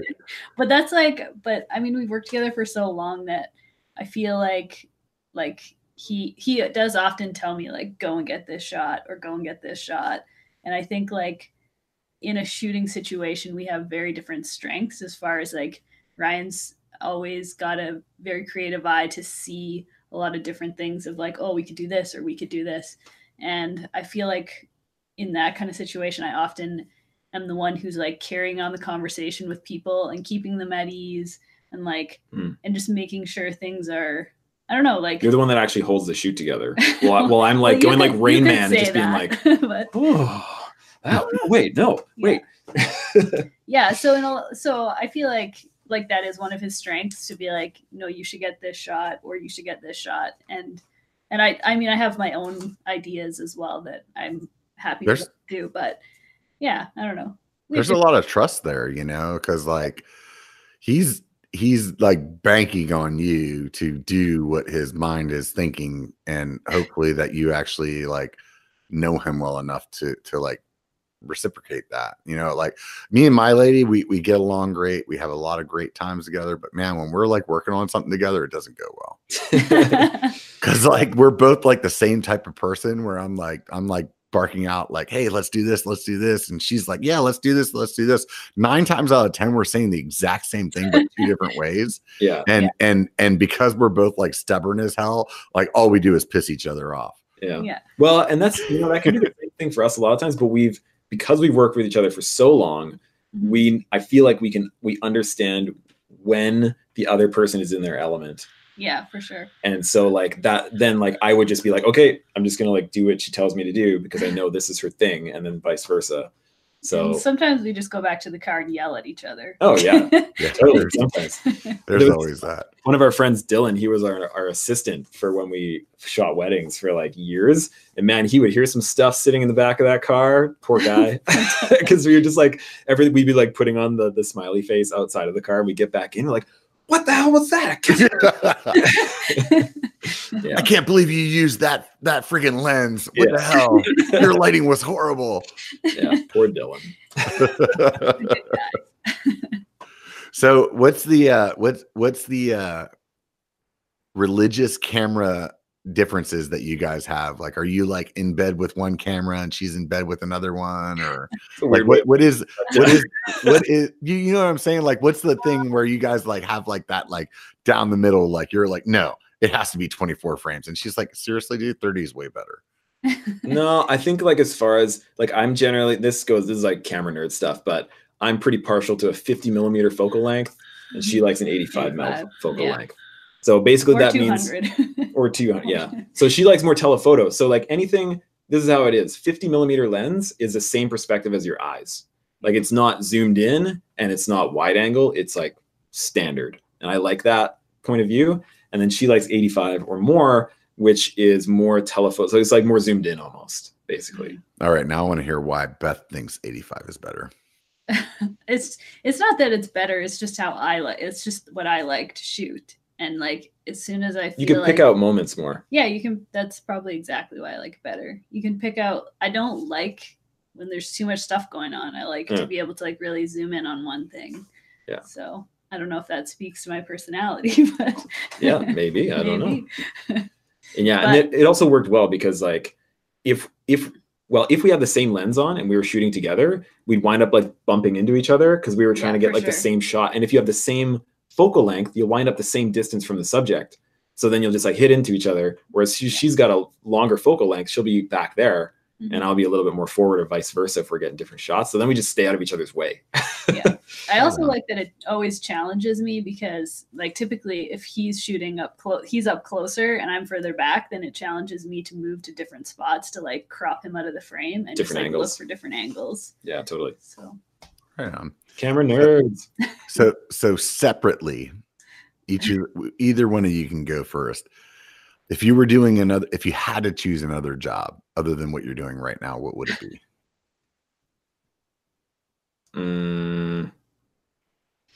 Geez, I don't know. Some like Jeopardy music or something like. Yeah. Like I feel like for a lot of people, maybe there'd be like a quick answer to it, but like, yeah, I honestly like it doesn't really. Here's my answer. It doesn't really matter to me as long as I'm doing similar brain work that I am right now. If that makes any sense. Like, yeah, just being creative and doing something that like actually really interests me. So that could be something in music, potentially. I don't know. I can't imagine working for anyone else. That's like the biggest thing. I love working for ourselves, even though we've had a lot of instability, and you were talking like financially over the years, just because of running our own business. I just can't imagine like working regular hours. Anytime I'm in rush hour, I'm like, wait, people do this? Yeah, rush hour. How do you plan for like the retirement side of it then? We're just planning on just wing like it. Yeah, we're just gonna wing that one. Just wing the shit out of it. I love you guys. You guys are speaking to everything that is part of me. Like I'm totally a wing it kind of guy. Yeah. And my lady's like, no, you can't do that. I'm like, what do you mean? It doesn't matter. Yeah. Well, I mean, like even like with what we're planning on doing, like we've been planning to move to Canmore for a long time, and we're still planning on doing that. But like, and Canmore is just right on the border in between BC and Alberta. It's still in Alberta, but just barely. It's as far out of Alberta as you can get with still being inside of Alberta. But it's way more expensive to live there. And we're still planning on moving there sometime this year. Like that's the ongoing plan. But our budget, like the amount we spend every month is going to go up by like $1,500. And like, that's a lot. So, but we're going to do it. And we're just going to hope that we're not hope, but like work towards things meeting those goals. Right. Yeah. And so that comes down to like, working with sponsors or like mostly our Patreon subscribers. Like they're like a huge support for us. It's kind of a funny thing to say, but over 10 years, we've never had more consistent income stream before ever. Yeah. And we're like running a YouTube channel, which sounds hilarious. No, I feel you on the Patreon thing, dude. Honestly, if it wasn't for Patreon, I probably wouldn't be able to consistently do the channel the way that I do. Yeah. Well, like it helps everything move smoothly. Like these lights, like they help like buy those, like it just helps you do things better, faster, and higher quality, and then also just like pays the rent and like buys groceries. Like it's incredible. All these things are so expensive that like kind of play into it. When I first started my channel, I was like, all I need is a GoPro and a gimbal and I'm good. And it's like you don't realize how much, like, I mean, I got lights too. I don't have a like fancy way to show everybody right now, but I mean, like it's the same thing where it was like, wow, I mean, I didn't really think about that, like that cost, you know. And since I started doing the biker bar more than my POV stuff, dude, my Patreon's been taking a dive because, you know, some people are into Patreon for the POV and the extra content that was coming from that. Yeah. So it's definitely it's tough because it's like on one hand you want to do creatively like what you know you're good at or like what you can do because of life. You know, like I have a full-time job still. So it's like, this is what I got, you know, but on the other hand, the people, every time that somebody signs up for my happy hour crew, which is like the $5 a month, you get sticker pack and stuff. It's like, I write everybody a letter on that one. And I'm always telling them like, honestly, this channel wouldn't be happening if it wasn't for you. And I feel like it's so like I can't think of the word right now where it's like that's cliche? Like what people cliche. Thank you. Yeah. Where it's like, but I mean, I really mean that. Like you like if it wasn't for that, like I wouldn't have the money to drive to Sedona next week and back and pay for a hotel. Yeah. Absolutely. You know? Mountain biking's kind of expensive, man. Yeah. And keeping content going for sure. Or even like, you know, like what I've told other people in the past too, where it's like, you know, when you're just when you're a regular guy, just mountain biking, right? Let's just say you screw up your your rim or something like that, and you need to go take it to the shop and get it fixed. And they were like, oh, it's going to be 2 weeks. You're like, okay, cool. I'm going to go do something else next weekend. Yeah. But when you're a content creator, you're like, oh, fuck, dude. Nope. Well, I guess I need to rent a bike, and I need to like, oh, maybe I should go drive to do that other thing down at that bike park where I know I can rent a bike. Like there's like gas, and then there's renting the lift ticket or the rental bike, and all those things come in. Yeah, for sure. So those of you guys listening, if you're not part of my Patreon or part of their Patreon, like consider it. And everybody has different like tiers, right? You guys probably have like a low level tier, right? Yep. $3. $3. So I mean, you get 1,000 people at $3. That's a fucking shitload of money, you know? Let's pay the bills, definitely, for sure. Yeah, and like that was the thing, and even on the Patreon side of stuff, just like try and figure out ways that can have like really good value for them. And like what you were saying, lots of people want like extended cuts and that kind of stuff, but I've always had a really hard time with extended cuts because I want the finished product to just be it like that. I don't want to put out stuff that's not as good for people. So I've always struggled with that a little bit. Like sometimes it's good to show a trail start to finish. Like that makes sense. Like some awesome BC trail that's like 17 minutes long. I obviously am not going to show just that on YouTube. So, that's cool. But yeah, there's a lot of times, especially when we're doing like more produced videos. Like I did a winter shred machine video a couple weeks ago, and it's not like you can do an extended cut of that. It's like a totally like edited up video with music and all that kind of stuff. So, but yeah, like that should have just been all your falls. But like when I was saying we have that online beginner photography class, nobody ever bought it, but because nobody ever found it, basically. So I actually took that off of that website. I got rid of that website where I sold it. And now that's just for patrons. So it's like, that's one of the things for our patrons is like, here's the online beginner class. I'm just going to give it to you and enjoy that kind of stuff. So yeah, it's just finding things that people find valuable or hopefully find valuable anyways. Yeah. I totally understand what you're saying too about the long cut. Like for me, what it was when I started Patreon, it was like, how can I do this and like not up the amount of time that I need to do? Like how can I do this, provide something to them, but not like dramatically change the amount of time that takes out of my life. Yeah. So like people don't realize like I had talked and tell me if you think this is wrong, but like when I talked to regular guy mountain biking, whenever I first started, he had said to me, yeah, it's about 3 times as much time that you took riding is how long it takes to edit. So it's like if it's a 3-hour ride, then it's like, like 9 hours of editing. Yeah. And that's a pretty damn good freaking explanation of it, So whenever I started my Patreon, I was like, you know what? Like I always go through my video and just kind of do like a quick like clip. Yeah, that's interesting. Yeah, that's interesting. I remember saying something funny there. I remember this is kind of cool. And then I would always end up with this like 30 to 45 minute section of video that would then turn into 15 minutes later, right? Mm-hmm. So it was like, well, here is something that I'm doing. And artistically, it's really hard just to say like, here it is. Yeah. Mm-hmm. You know what I mean? Like, but I would just be like, you know what? I can just put that out. And it's unbelievable how many people like they really enjoy that. Yeah. They really enjoy that. And like, it blows me away that they even watch it.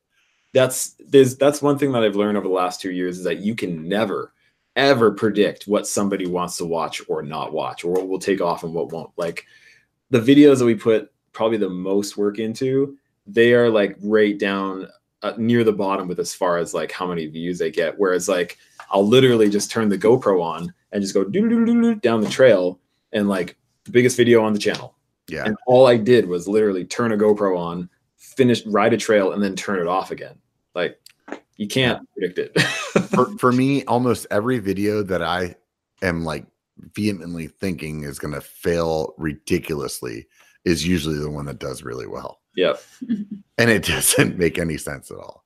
No, you should have got that Yeti, man. Every video you had would have been 100,000 plus. Yeah. Tell me about it. Right. That's the key to success right there.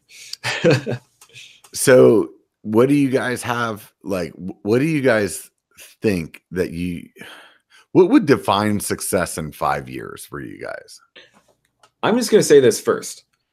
Everybody watching or listening, Robert is really, really good at this. I was gonna say it. Like I was just like, that's what I was thinking. I'm like, he's really good at just like carrying a conversation and asking questions. Yeah. Like before this started, I sent him a message. I'm like, do you have like a list of like questions that you ask everybody? Like, should I see these beforehand or anything? He's like, no, I'm just going to ask some questions. I don't even really have a plan. I'm like, oh, because I've watched a few of these now.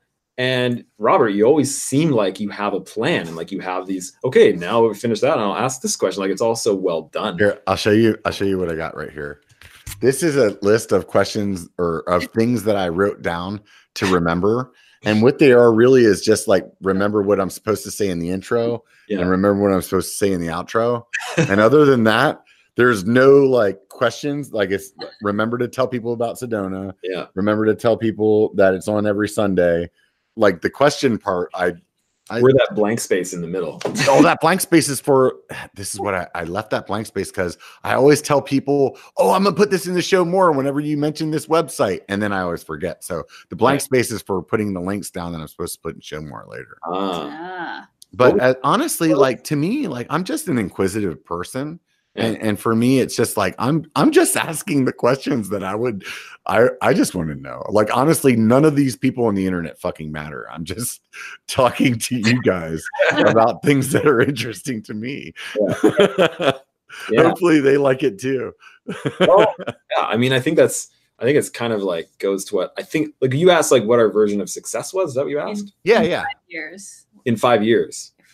Yeah, he said in 5 years. Successful. Yeah, I mean, like we'll probably be doing what we're doing right now. Like I feel like that would be success. That would be success. If we were just doing this. Yeah. I know. Like it's been a super long road to get here. Yeah. And it's like so much work, but it's work that I really love doing. And like to like see the comments and like talking with people and especially with this contest we just ran, like there's all these people that did videos for like a contest entry. And it was so cool to see like there's actual human beings that actually watch these videos. Like you see the little view count number, see the numbers. But those are actual people out there. Yeah. Like it's just it's a really cool thing to be a part of. I've done some stuff like that, dude. And it's really hard to freaking like pick someone. How did you guys pick somebody for that? Okay. So we had 120 some entries.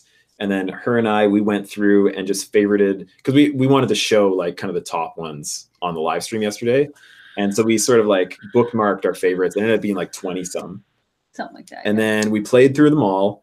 And then we realized we had no good way of actually like picking someone at the very end of it all. Yeah, because we kind of had a couple top ones. So like going through and watching them again, we're like, okay, we think it's down to this 4. And then we talked about it like awkwardly on the live stream. We were like, we're not telling people which ones we were pointing at. Like, I think maybe this one or this one. Yeah. And then it came down to 2. And then we literally did rock, paper, scissors to decide who would win this bike frame. So that's, and then I felt like so bad that it came down to rock, paper, scissors. Oh, it's awful. But we could, that's like, but how I are we won, supposed to choose? so it was great. So yeah, she won. Who cares? Yeah. Dude, this is one thing I learned in my relationship. The woman is always right. Well, it came down to 2 and we were both totally cool with either one of them winning. Yeah. And so we both kind of agreed. I picked this one, she picked that one. And then we just, did rock, paper, scissors. And so a guy named David from Alberta actually won it. And so that's pretty sweet. I'm going to go ride with him once he gets the bike all together. So I'm calling conspiracy fucking Canadian. I know. I know. That seems a little, but he was from a town I had never heard of. I'd never met him before. Not Chesterfield. You kept saying Chesterfield. Chestermere. Never heard of him before. That's weird. I'm going to do some background checking on this shit, dude. Yeah, I think all Canadians know each other, right? Yeah, right. Well, there's like 20 of us, so yeah. Honestly, man, success 5 years from now is just this, and that's it. Yeah, we're good. So, like, is this channel about travel? Is this channel about your family? Is this channel about like bringing people up to another level in mountain biking? Well, it's about all those things, but it's really that underlying layer, and I hope it comes through, and I'd love to have it come through more of the fact of like, you can do the things that you want to do in life, and you don't have to be pressured into jobs that you don't want to do. I mean, like, all sorts of types of jobs need to be done, but you can make whatever you want to have happen. And so I'd love to just keep building that into the channel, and have that kind of being like the underlying theme to it all. But yeah, other than that, it's really, this is just like, what it really comes down to is this is just an outlet for me to like play around with cameras and music. That's ride really, a bike. We just want to ride bikes. Yeah. So we just combine the things that we like, and then we just called it the Lone Ranger. There isn't really much more to it than that, to be perfectly honest. Yeah, like you started the channel because you were like, maybe I can get enough YouTube views to like pay for some of my trips. Yeah, and then we realized that like that basically didn't work. No. I think one of the things that I said with my channel when I first started was like, if I can make enough money to pay for one part that I was going to buy anyway, that's a success. Yeah, for sure. Well, and like I, for me to go and do anything, especially because like our income was always so like sporadic with like photography. It's very seasonal. And so I would know any dollar I would spend is kind of taking out of that like next month's income. So I had to be careful. Potentially. Because it might not be there. Yeah. And so I would go, I'm a car camping maniac just because that's the cheapest way of doing it. So I would like drive out into BC, 5 or 6 hour drive, stay overnight there. In the car. In the car. I was going to say the first video of yours that I watched, somebody was like, dude, there's this guy, fucking Lone Ranger. He's like up in BC, just like he's killing it right now. Go check out his channel. And I was like, oh, okay, I'll look at it. And it was literally that. Like you drove somewhere, you did a video about like how you slept in the back of your SUV. Yeah. And that was like part of the video. And I was like, dude, now I can dig this, dude. Yeah. It was just like trying to spend as little money as possible, which is still what we do. like, yeah, just I saw you in Madeira. You're not spending as little as possible. What's that? Oh, I said I saw you in Madeira, dude. Yeah. You guys were living on the land there, dude. That place was sick, man. I didn't even know that place existed. Which place? Madeira. When you guys were there, like you guys had like a sweet ass little hotel kind of room. I mean, obviously, like that was funded, but I mean, that was really cool. Madeira was such an interesting place, and the entire island is literally like this steep. Like just walking 20, 25 kilometers across. You guys were like going through those tunnels and shit, dude. I would have freaked the fuck out, man. It was pretty weird, especially being the last guy in the line. Like there were the two like racers up ahead of us, and then Beth, and then me. So it was just like black. Because I don't even think you had like lights. Like you weren't like going for a night ride. I think you were using like your iPhone to get through there. Yeah, and ridiculous. So, like, my backpack, I had the big camera backpack because I was in full on squid mode. Like there was not even so much riding. It was mostly just like videography. So I had a big backpack and a tripod on the back. And it was like, I was hunched over going through the tunnel because it was so tiny. And the tripod kept catching and wanting to toss me into the river that was right beside me, like a stream canal, this raging river that was beside me. Talk. Yeah. So you guys have kids. So do you guys have like a good family support system there in the city that you live in? Yeah, we couldn't do it without. So how are you going to do that if you guys decide to move west? That's a great question. Wing it. Well, still working on that one. That's one of the reasons why we're moving to Canmore, because it's about 4 hours away from like the rest of our family, because everyone's pretty central around us here in Edmonton. And like my mom, she retired, and so she's pretty cool about like, I hope she's pretty cool about driving down and hanging out with the kids and stuff. But a big reason why we're moving there is so that we don't have to travel as much. Like we just want to be somewhere where we can just go outside and make the videos in an awesome location, like in the mountains. So one of the big ideas with it is actually not traveling as much. So that should help. So you've started a channel similar to Seth Bike Hacks. You're in a spot that's not a mountain biking kind of mecca. So there is also, being in Canada and all, you guys have a big off season. How do you, I mean, you still release a video a week, right? Yeah. So how are you doing that whenever there's like freaking feet of snow outside or whatever's going on up there? Yeah. I mean, it comes down to traveling and shooting as much as we can on one trip and then coming home and just getting out those videos. Yeah. So unfortunately for us, it's not as much riding as we would like. I barely ride in the wintertime. Like I ride on average, like every 6 to 8, like I'll ride once, like every 6 weeks sometimes. Oh, wow. That's crazy, dude. I don't know about you, but I have I call riding like single track therapy. Yeah. Because if I don't have that, I start going a little like wonky. It doesn't show by my physique, but it really is a part of me. Like, how do you what do you guys do to like kind of keep yourself centered whenever you're not being able to have that outlet?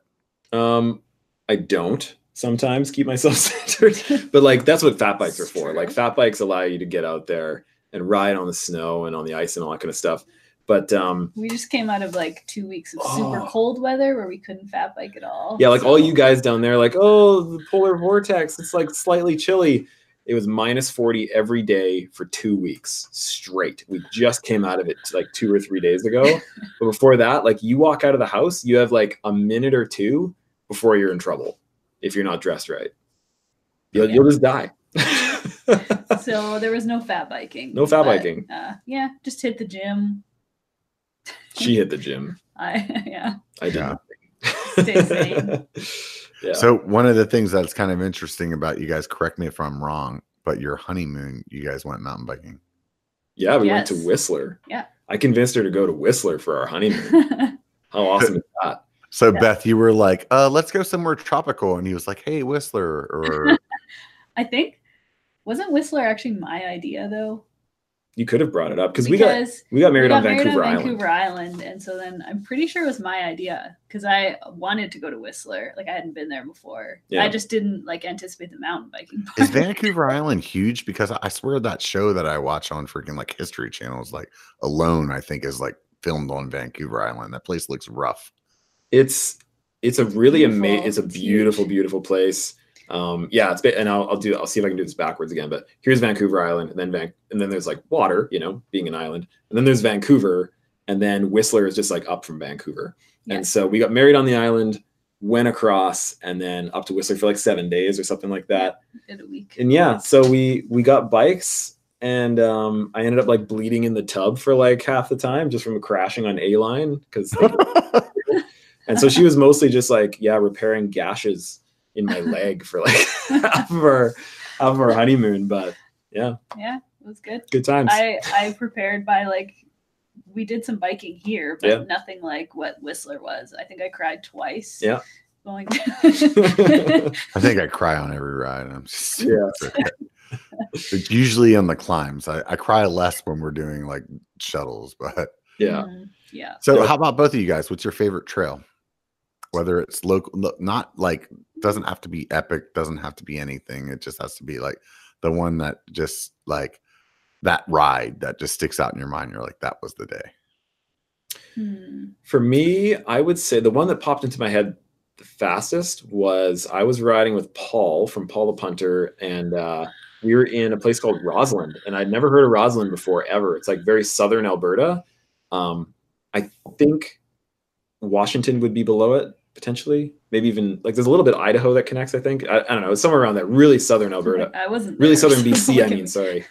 And so I had zero expectations, and that was probably a big like when you really don't expect anything out of what you're about to ride, and something awesome happens, then it's just so much better, right? So we ended up hitting a trail called Whiskey on the Rocks that led into Whiskey and then led into some other trail, and it was like such good riding. Like it was just the right amount of like difficult, you know, like I don't mind difficulty on my rides at all, but sometimes when it gets too difficult, it's more just like fearing for your life than anything else. And then sometimes it's too easy. This one was like so perfect as far as like, this is challenging, but I got this. And like, you were just flying through it, and there was like rock drops and like all kinds of fun stuff and fast sections. It was so good. So yeah, Whiskey on the Rocks in Rossland, probably my current favorite. And Beth? One of my favorite places to ride is Coast Gravity Park, and I just like love, like, I don't know if I have a specific favorite trail. What is it called? Red Dragon? Is that the one I really Red Dragon, like? yeah. But hand job. Everybody likes hand job. Hand job. Oh. Yeah. No, that's like, I mean, it's just like one of those places where you can go and ride and it doesn't feel like it. Well, when we were there, because it was spring, it wasn't like crowded. So you could just like, you felt like you had the place to yourself a lot of the time, which I love. Which is a big deal in bike parks. Like you got all the bike park bros. Yeah. Nothing wrong with the bike park bros. But like when you're just like going down a blue trail and someone's like flying up beside you or up to the back and like you're just trying to like, take it easy or whatever, like that's pretty much my life. That's pretty freaky. Whereas Coast Gravity Park, it's all shuttles. like paid shuttles, like they just run it like as you would a lift, but you go up with everybody, you know, in one big cart, and then everybody gets out, and then everybody goes down at the same time. So you could just wait 15 seconds, and then you're basically have the whole mountain to yourself. No one's going to be behind you until the next shuttle thing comes up. So it's pretty sweet. I really like it. Yeah. Yeah. I also really now am like really want to go try this trail that we did last year called Hopeful, which is Panorama. That's up there. It was like the top end of my skill level last year. You killed it. But it was also like, it was really good. It really pushed me. So, and I feel like I'm like, I want to go try that one again. Yeah. That one's like a super epic trail. Like it's very, very long trail. To climb up there is like 3.5 hours of climbing, I think. And then the way down, I don't even remember how long it is, but it's a long, you go all the way up from the Alpine of like scree slope all the way down into the Panorama Bike Park at the bottom. So it's sort of like top of the world in Whistler. It's very similar to that kind of length, like epic trail for sure. Yeah. So Beth, what kind of trail, like what kind of trail is your favorite kind of trail? Like, is it technical? Is it fast? Is it flowy? I don't know. I feel like I like a mix of things, but I really like flowy stuff. Like when I think of like some of my favorite riding, it's often like more flowy, kind of like, some of the stuff at Silver Star Bike Park, like that kind of. I like downhill. I don't like anything I have to climb. Yeah, she doesn't like climbing very much. Yeah. The biggest. Funny enough, neither do I. Yeah. So I pretty much just want to go down at all times, but I like a little bit of technical stuff. But I find that I'm the kind of, I get tired of it, right? Like if you're just doing an entire trail that just feels technical, and like, I don't want to keep doing technical. Like I need a break from this. It's kind of relentless. Yeah. How about you, Brian? You like, I mean, you're pretty good at jumps and stuff like that too. What's your forte? Yeah, something that has everything. That's what I really like about some of the bigger parks. Well, and that Roslyn Trail, you end up from the top to the bottom. It's like choose your own adventure. So you can start on tech, go to a flow trail, go on to like something in between the two almost, right? And then just kind of pick what you want all the way down. So that's what I really like. But as far as like, if I were to pick one thing that I love the most is like absolute pinning it straight line speed. Yeah. Like tucking. And like, I'm not talking like on a road. I mean, like on a trail. What? And, you know, with corners and stuff, but the kind of corners that are built for speed, like not hairpins, but the ones where you have to press into it hard and you keep that speed up and you can shoot out of it. And so like when you rode Santa Cruz, when you rode the flow trail, was that like what you're talking about? I would say that's more manicured than what I'm talking about. I'm talking like natural. So like when you did Braille, maybe? Yeah. Okay. Like the Braille kind of thing where you're like absolutely hauling through the forest, but it's still very natural. Yeah. For me, and I asked you trail, and I think I'm gonna like segue into like favorite ride. Like for me, like my favorite rides, like trail wise, my favorite trail wise is like I just like technical shit. I love looking at something that just looks unrideable and then like, holy shit, I did that. You know, and hopefully on the first try.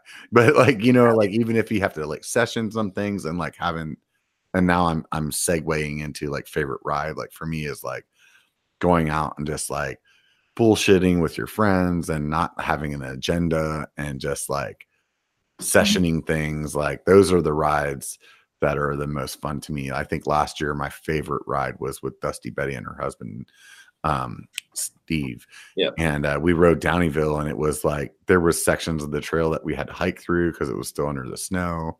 There were sections of the trails where like I was like, oh, I'm gonna do this technical section, and Steve was like, I'm not doing that. And then after he watched me try it, he's like, okay, I'm gonna do it. And like we just had fun with it all day long. And those are the rides that are like they just stand out. So what's a ride to you guys that just stands out? Like aside from maybe it could have been the most lame trail ever, but like the ride that stands out. Oh man, that's tough. Yeah. But I can say that's one thing I want to do a lot more of this year is actually sessioning things. I feel like, especially with the YouTube channel, you always feel like you have to go and just like ride the trail, start to finish, like go and do it.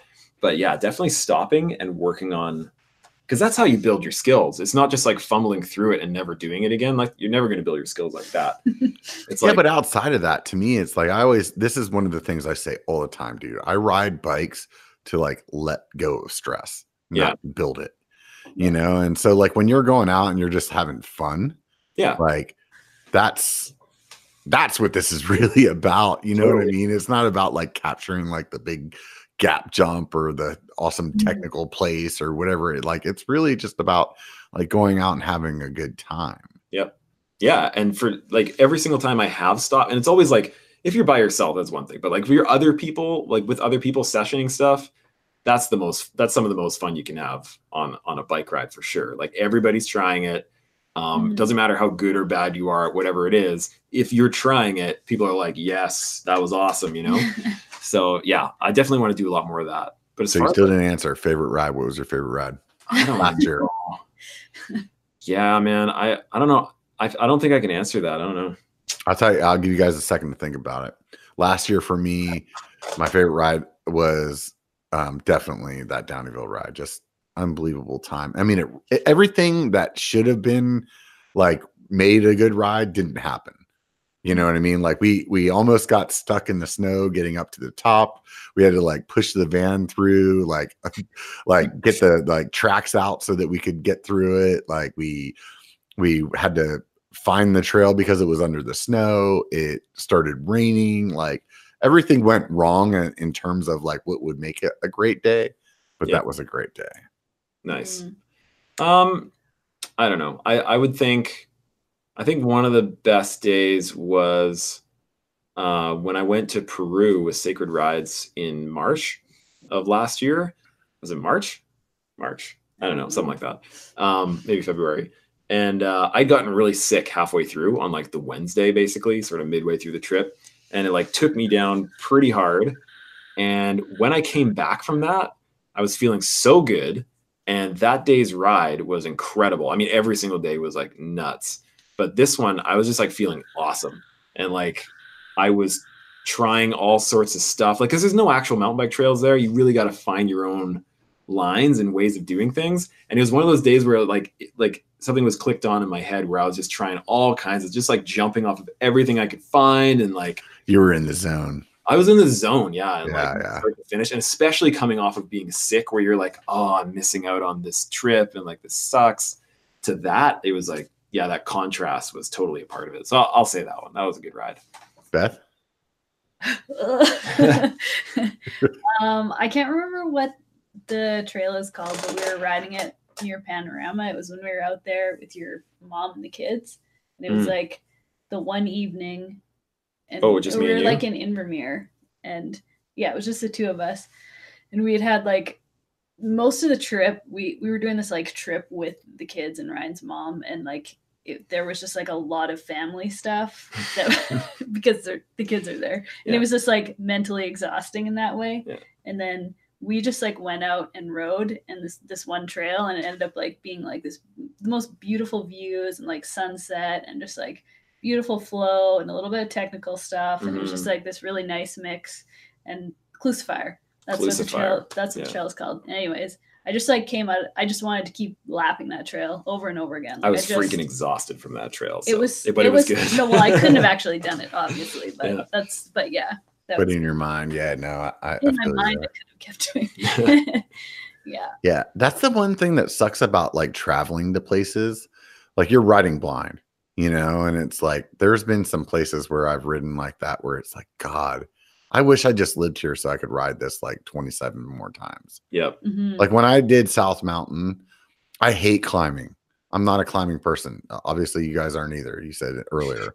But like, I hate it. But like the whole time that I was climbing that climb, I was like, God, I wish I lived here because there's so many spots where it's like champion spots. Yep. Where you're like, dude, if I did this again and I made that spot, that would make me happy. Yep. And if I made that spot, that would make me happy. And then the downhill was awesome. And like the views were great. You've ridden South Mountain, haven't you, Ryan? Yeah.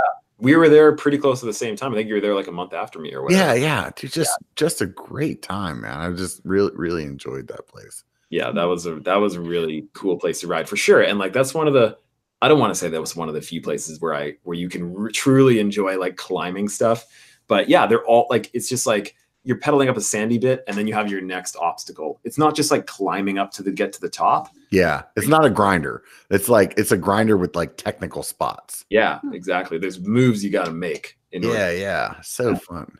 So you did a ride. I don't remember where you were. You'll probably remember this better than me, but I remember seeing like a thumbnail or a excerpt of a video where there was like this huge drop. I have a big problem with heights. How did you deal with that? Oh yeah, it's a weird thing. Like I see people on video on my phone, on my little phone screen, like watching like our friend like Eric doing what's that really steep one in Utah? Oh yeah, the white line. No, different one. Anyways, different one. Okay, never mind. I thought you were talking about Turtle Trail. I can't handle it. Because I know like how crazy it is on the side, and like my heart's in my throat. But then when I'm actually there, it's less so. I still get freaked out for sure. I can, but it's less than me watching it after the fact, which is weird. But yeah, in like there was one part in Peru when it was like major exposure, and I think that's where I was thinking, the Peru one. Yeah, and you had like a little canal or something next to you or something. A little canal on one side. Yeah. And then just a couple hundred feet that way. Yeah. Shit show on one side, canal on the other, right? Yeah, exactly. This wide to actually pedal on. And then at one point. So those of you guys that are listening, when he said this wide, it was maybe about 1.5 feet that he was showing. Good call on that. But it eventually just kind of like went into a bit of a hump like that, or just kind of like it ended up being about 1 inch or 2 that you actually had to ride on. And it also happened to be in that same moment where the exposure was the worst. And so just as I was coming up over that, my brain was like, nope, this is too much. And then my hands started, my arms just started shaking back and forth. It was uncontrollable. And it only happened for like, in my mind, it was like an eternity. On video, I'm like, oh, that was just a quick little bobble of my hands. But in my head, I'm like, I'm dying. I'm going over. This is it. Yeah, I definitely reached my limit for that. It's crazy how your mind does that, dude. Like, it's just. But then I did a spot in Sedona last year. Like, honestly, it's not like for most people, they'd be fine. But for me, because I have this fear of heights and stuff, like for me, it was like, it took me like 3 hours to get across this like 15 seconds. You know what I mean? It's like when I went to go back and edit it, I'm like, you pussy. It's like 95 feet wide and you only had to go like 10 feet. Like, why are you like, I honestly, I literally considered crawling. Like, that's how scared I was. What trail were you on? Highline or something? No.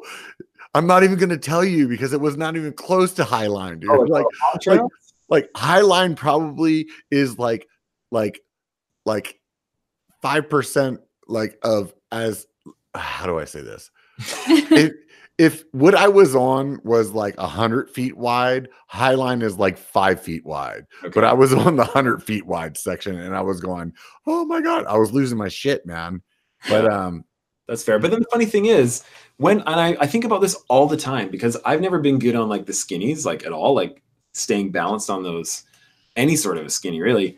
But then you think like, as you're riding down the trail, the trails can be so narrow, but if it's just like dirt and then more dirt, we're flying down that trail and we stay right on that damn line. Yeah. We're right on that line. But you like to wood and you're like, oh, I can't. Well, that was like me in Madeira. We were like riding those really narrow things with the canals beside us, and I was just fine, like totally fine. Because it was cement, but not wood. Cement. But if it was wood, I would have been like walking the whole way. Yeah. Yeah, no, I totally know that feeling. There's a ride up here. It's eluding me. It doesn't actually matter what trail it was, but it like has a drop on one side, and because of that drop, I remember like hugging the inside of the trail so much that I kept hitting my left shoulder was on the inside of the trail, kept hitting my shoulder on like the wall that was there. Dangerous. You clip that side and then you go off right? Right. But if that drop wasn't there, like if it was just, let's just say, a wall on that side or flat from that side, like I would go through that same section at Mach 9 and not even think about it, you know? And it's just like, all I do is just get in my head and then I start like thinking about how I'm going to make this mistake or whatever. And really, it's because I'm doing that is what makes me make mistakes. Yeah. Oh, for sure. That's where it all comes from. Yeah. And like the thing that I have been trying that I keep having run through my head over and over and over again is how amazing it is how if you're just looking 10 to 15 feet up the trail, but if you keep your eyes on the trail, just like 10 to 15 feet in front of you, your body and your mind and your eyes have like soaked in that trail information 15 to 20 feet before, and your body will do the rest. Right. Like it'll follow that line without you having to look right in front of you. And like looking right in front of you, that's when you get in trouble and like start freaking out when it comes to these steep drop-offs, right? So I'm always like, okay, just look further ahead and my body will just take care of the rest. Just look ahead. Yeah, totally. It's funny. It's funny how the brain works like that, man. Yep. Screws us over, man. totally does. Yeah. Hey, dude. So we've actually just burned right through 2 hours. Every time that I tell people that the show is going to be 2 hours, they're like, "Man, that's a long time," and it goes by so quickly. I really drank a whole bottle of scotch. Like, geez. Yeah, right.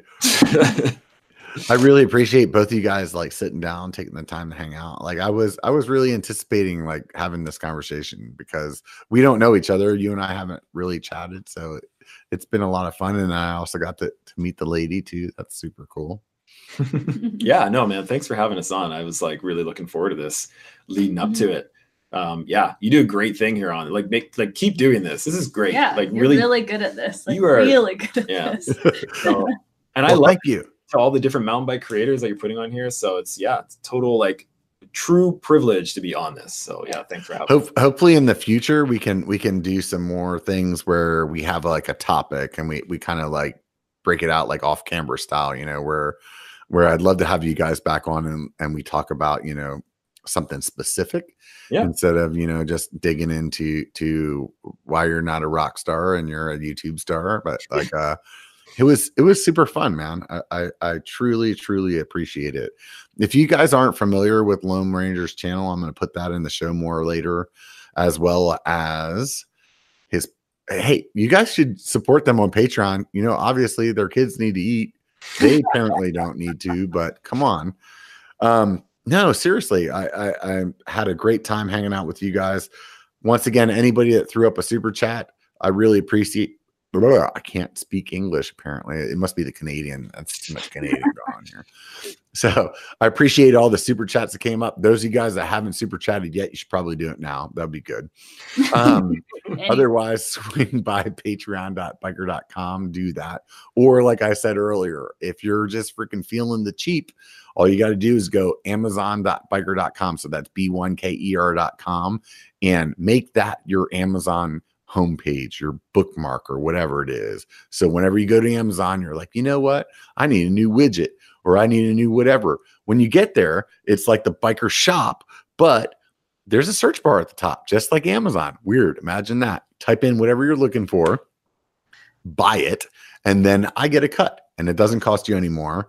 And that help support this channel. I would imagine that if you're on the Lone Ranger's channel and you're watching some of his stuff, there's a little show more there. Click the links. It takes you to Amazon. That's an affiliate link for those of you guys that don't know. That gives him a cut too. So like if you're thinking about buying a GoPro or you're thinking about buying something, head up to whoever your favorite YouTuber is and just click one of their links and then that will help them out. I don't ask people to do things that I don't do myself. I do this myself all the time. For my job, I do IT, and sometimes I buy a couple $1,000s worth of computers. I always hit up my favorite YouTuber's channel and do that first. So do that for me. Do that for anybody else. I don't care as long as you do it for somebody, because it's just a matter of taking a couple of extra clicks. Subscribe and support us, please. This channel, like the subscriber count is what I watch. It makes me happy. Like when I see that number go up, it makes me stoked. So I would imagine the same thing goes for Ryan and Beth as well, even though they're at like 150 million over there. I think, where are you guys at right now? Oh yeah. I think we're at like 120,000. 120,000. Yeah. Dude, did you get your like YouTube plaque or whatever you're supposed to get for 100,000? No, they told me it'll be in the mail. It's in the mail. They don't deliver it. No. It's so weird. Yeah. Right. You would think that they would come with like a party and like they just poppers and fireworks. 100,000. That's awesome, man. Congratulations, guys. Yeah, stoked on it for sure. Well, once again, do you guys have a sign off on your channel? No, but you know what? That whiskey channel, they have the best sign off, and I'm going What's to try to remember it because it's called Whiskey Tribe, this channel, but I love it. This is it. I need a glass for it. If you fight, may you fight for a friend. And if you steal, may you steal your lover's heart. And if you drink, may you drink with us. And then they take a sip, but I don't have any whiskey left. So, but I love that ending. Isn't that great? No, that is actually really good. And all of a sudden made me feel really bad about saying, hey, it only takes a bike to be a biker. Get the fuck out and be one, bitch. Thanks for having us.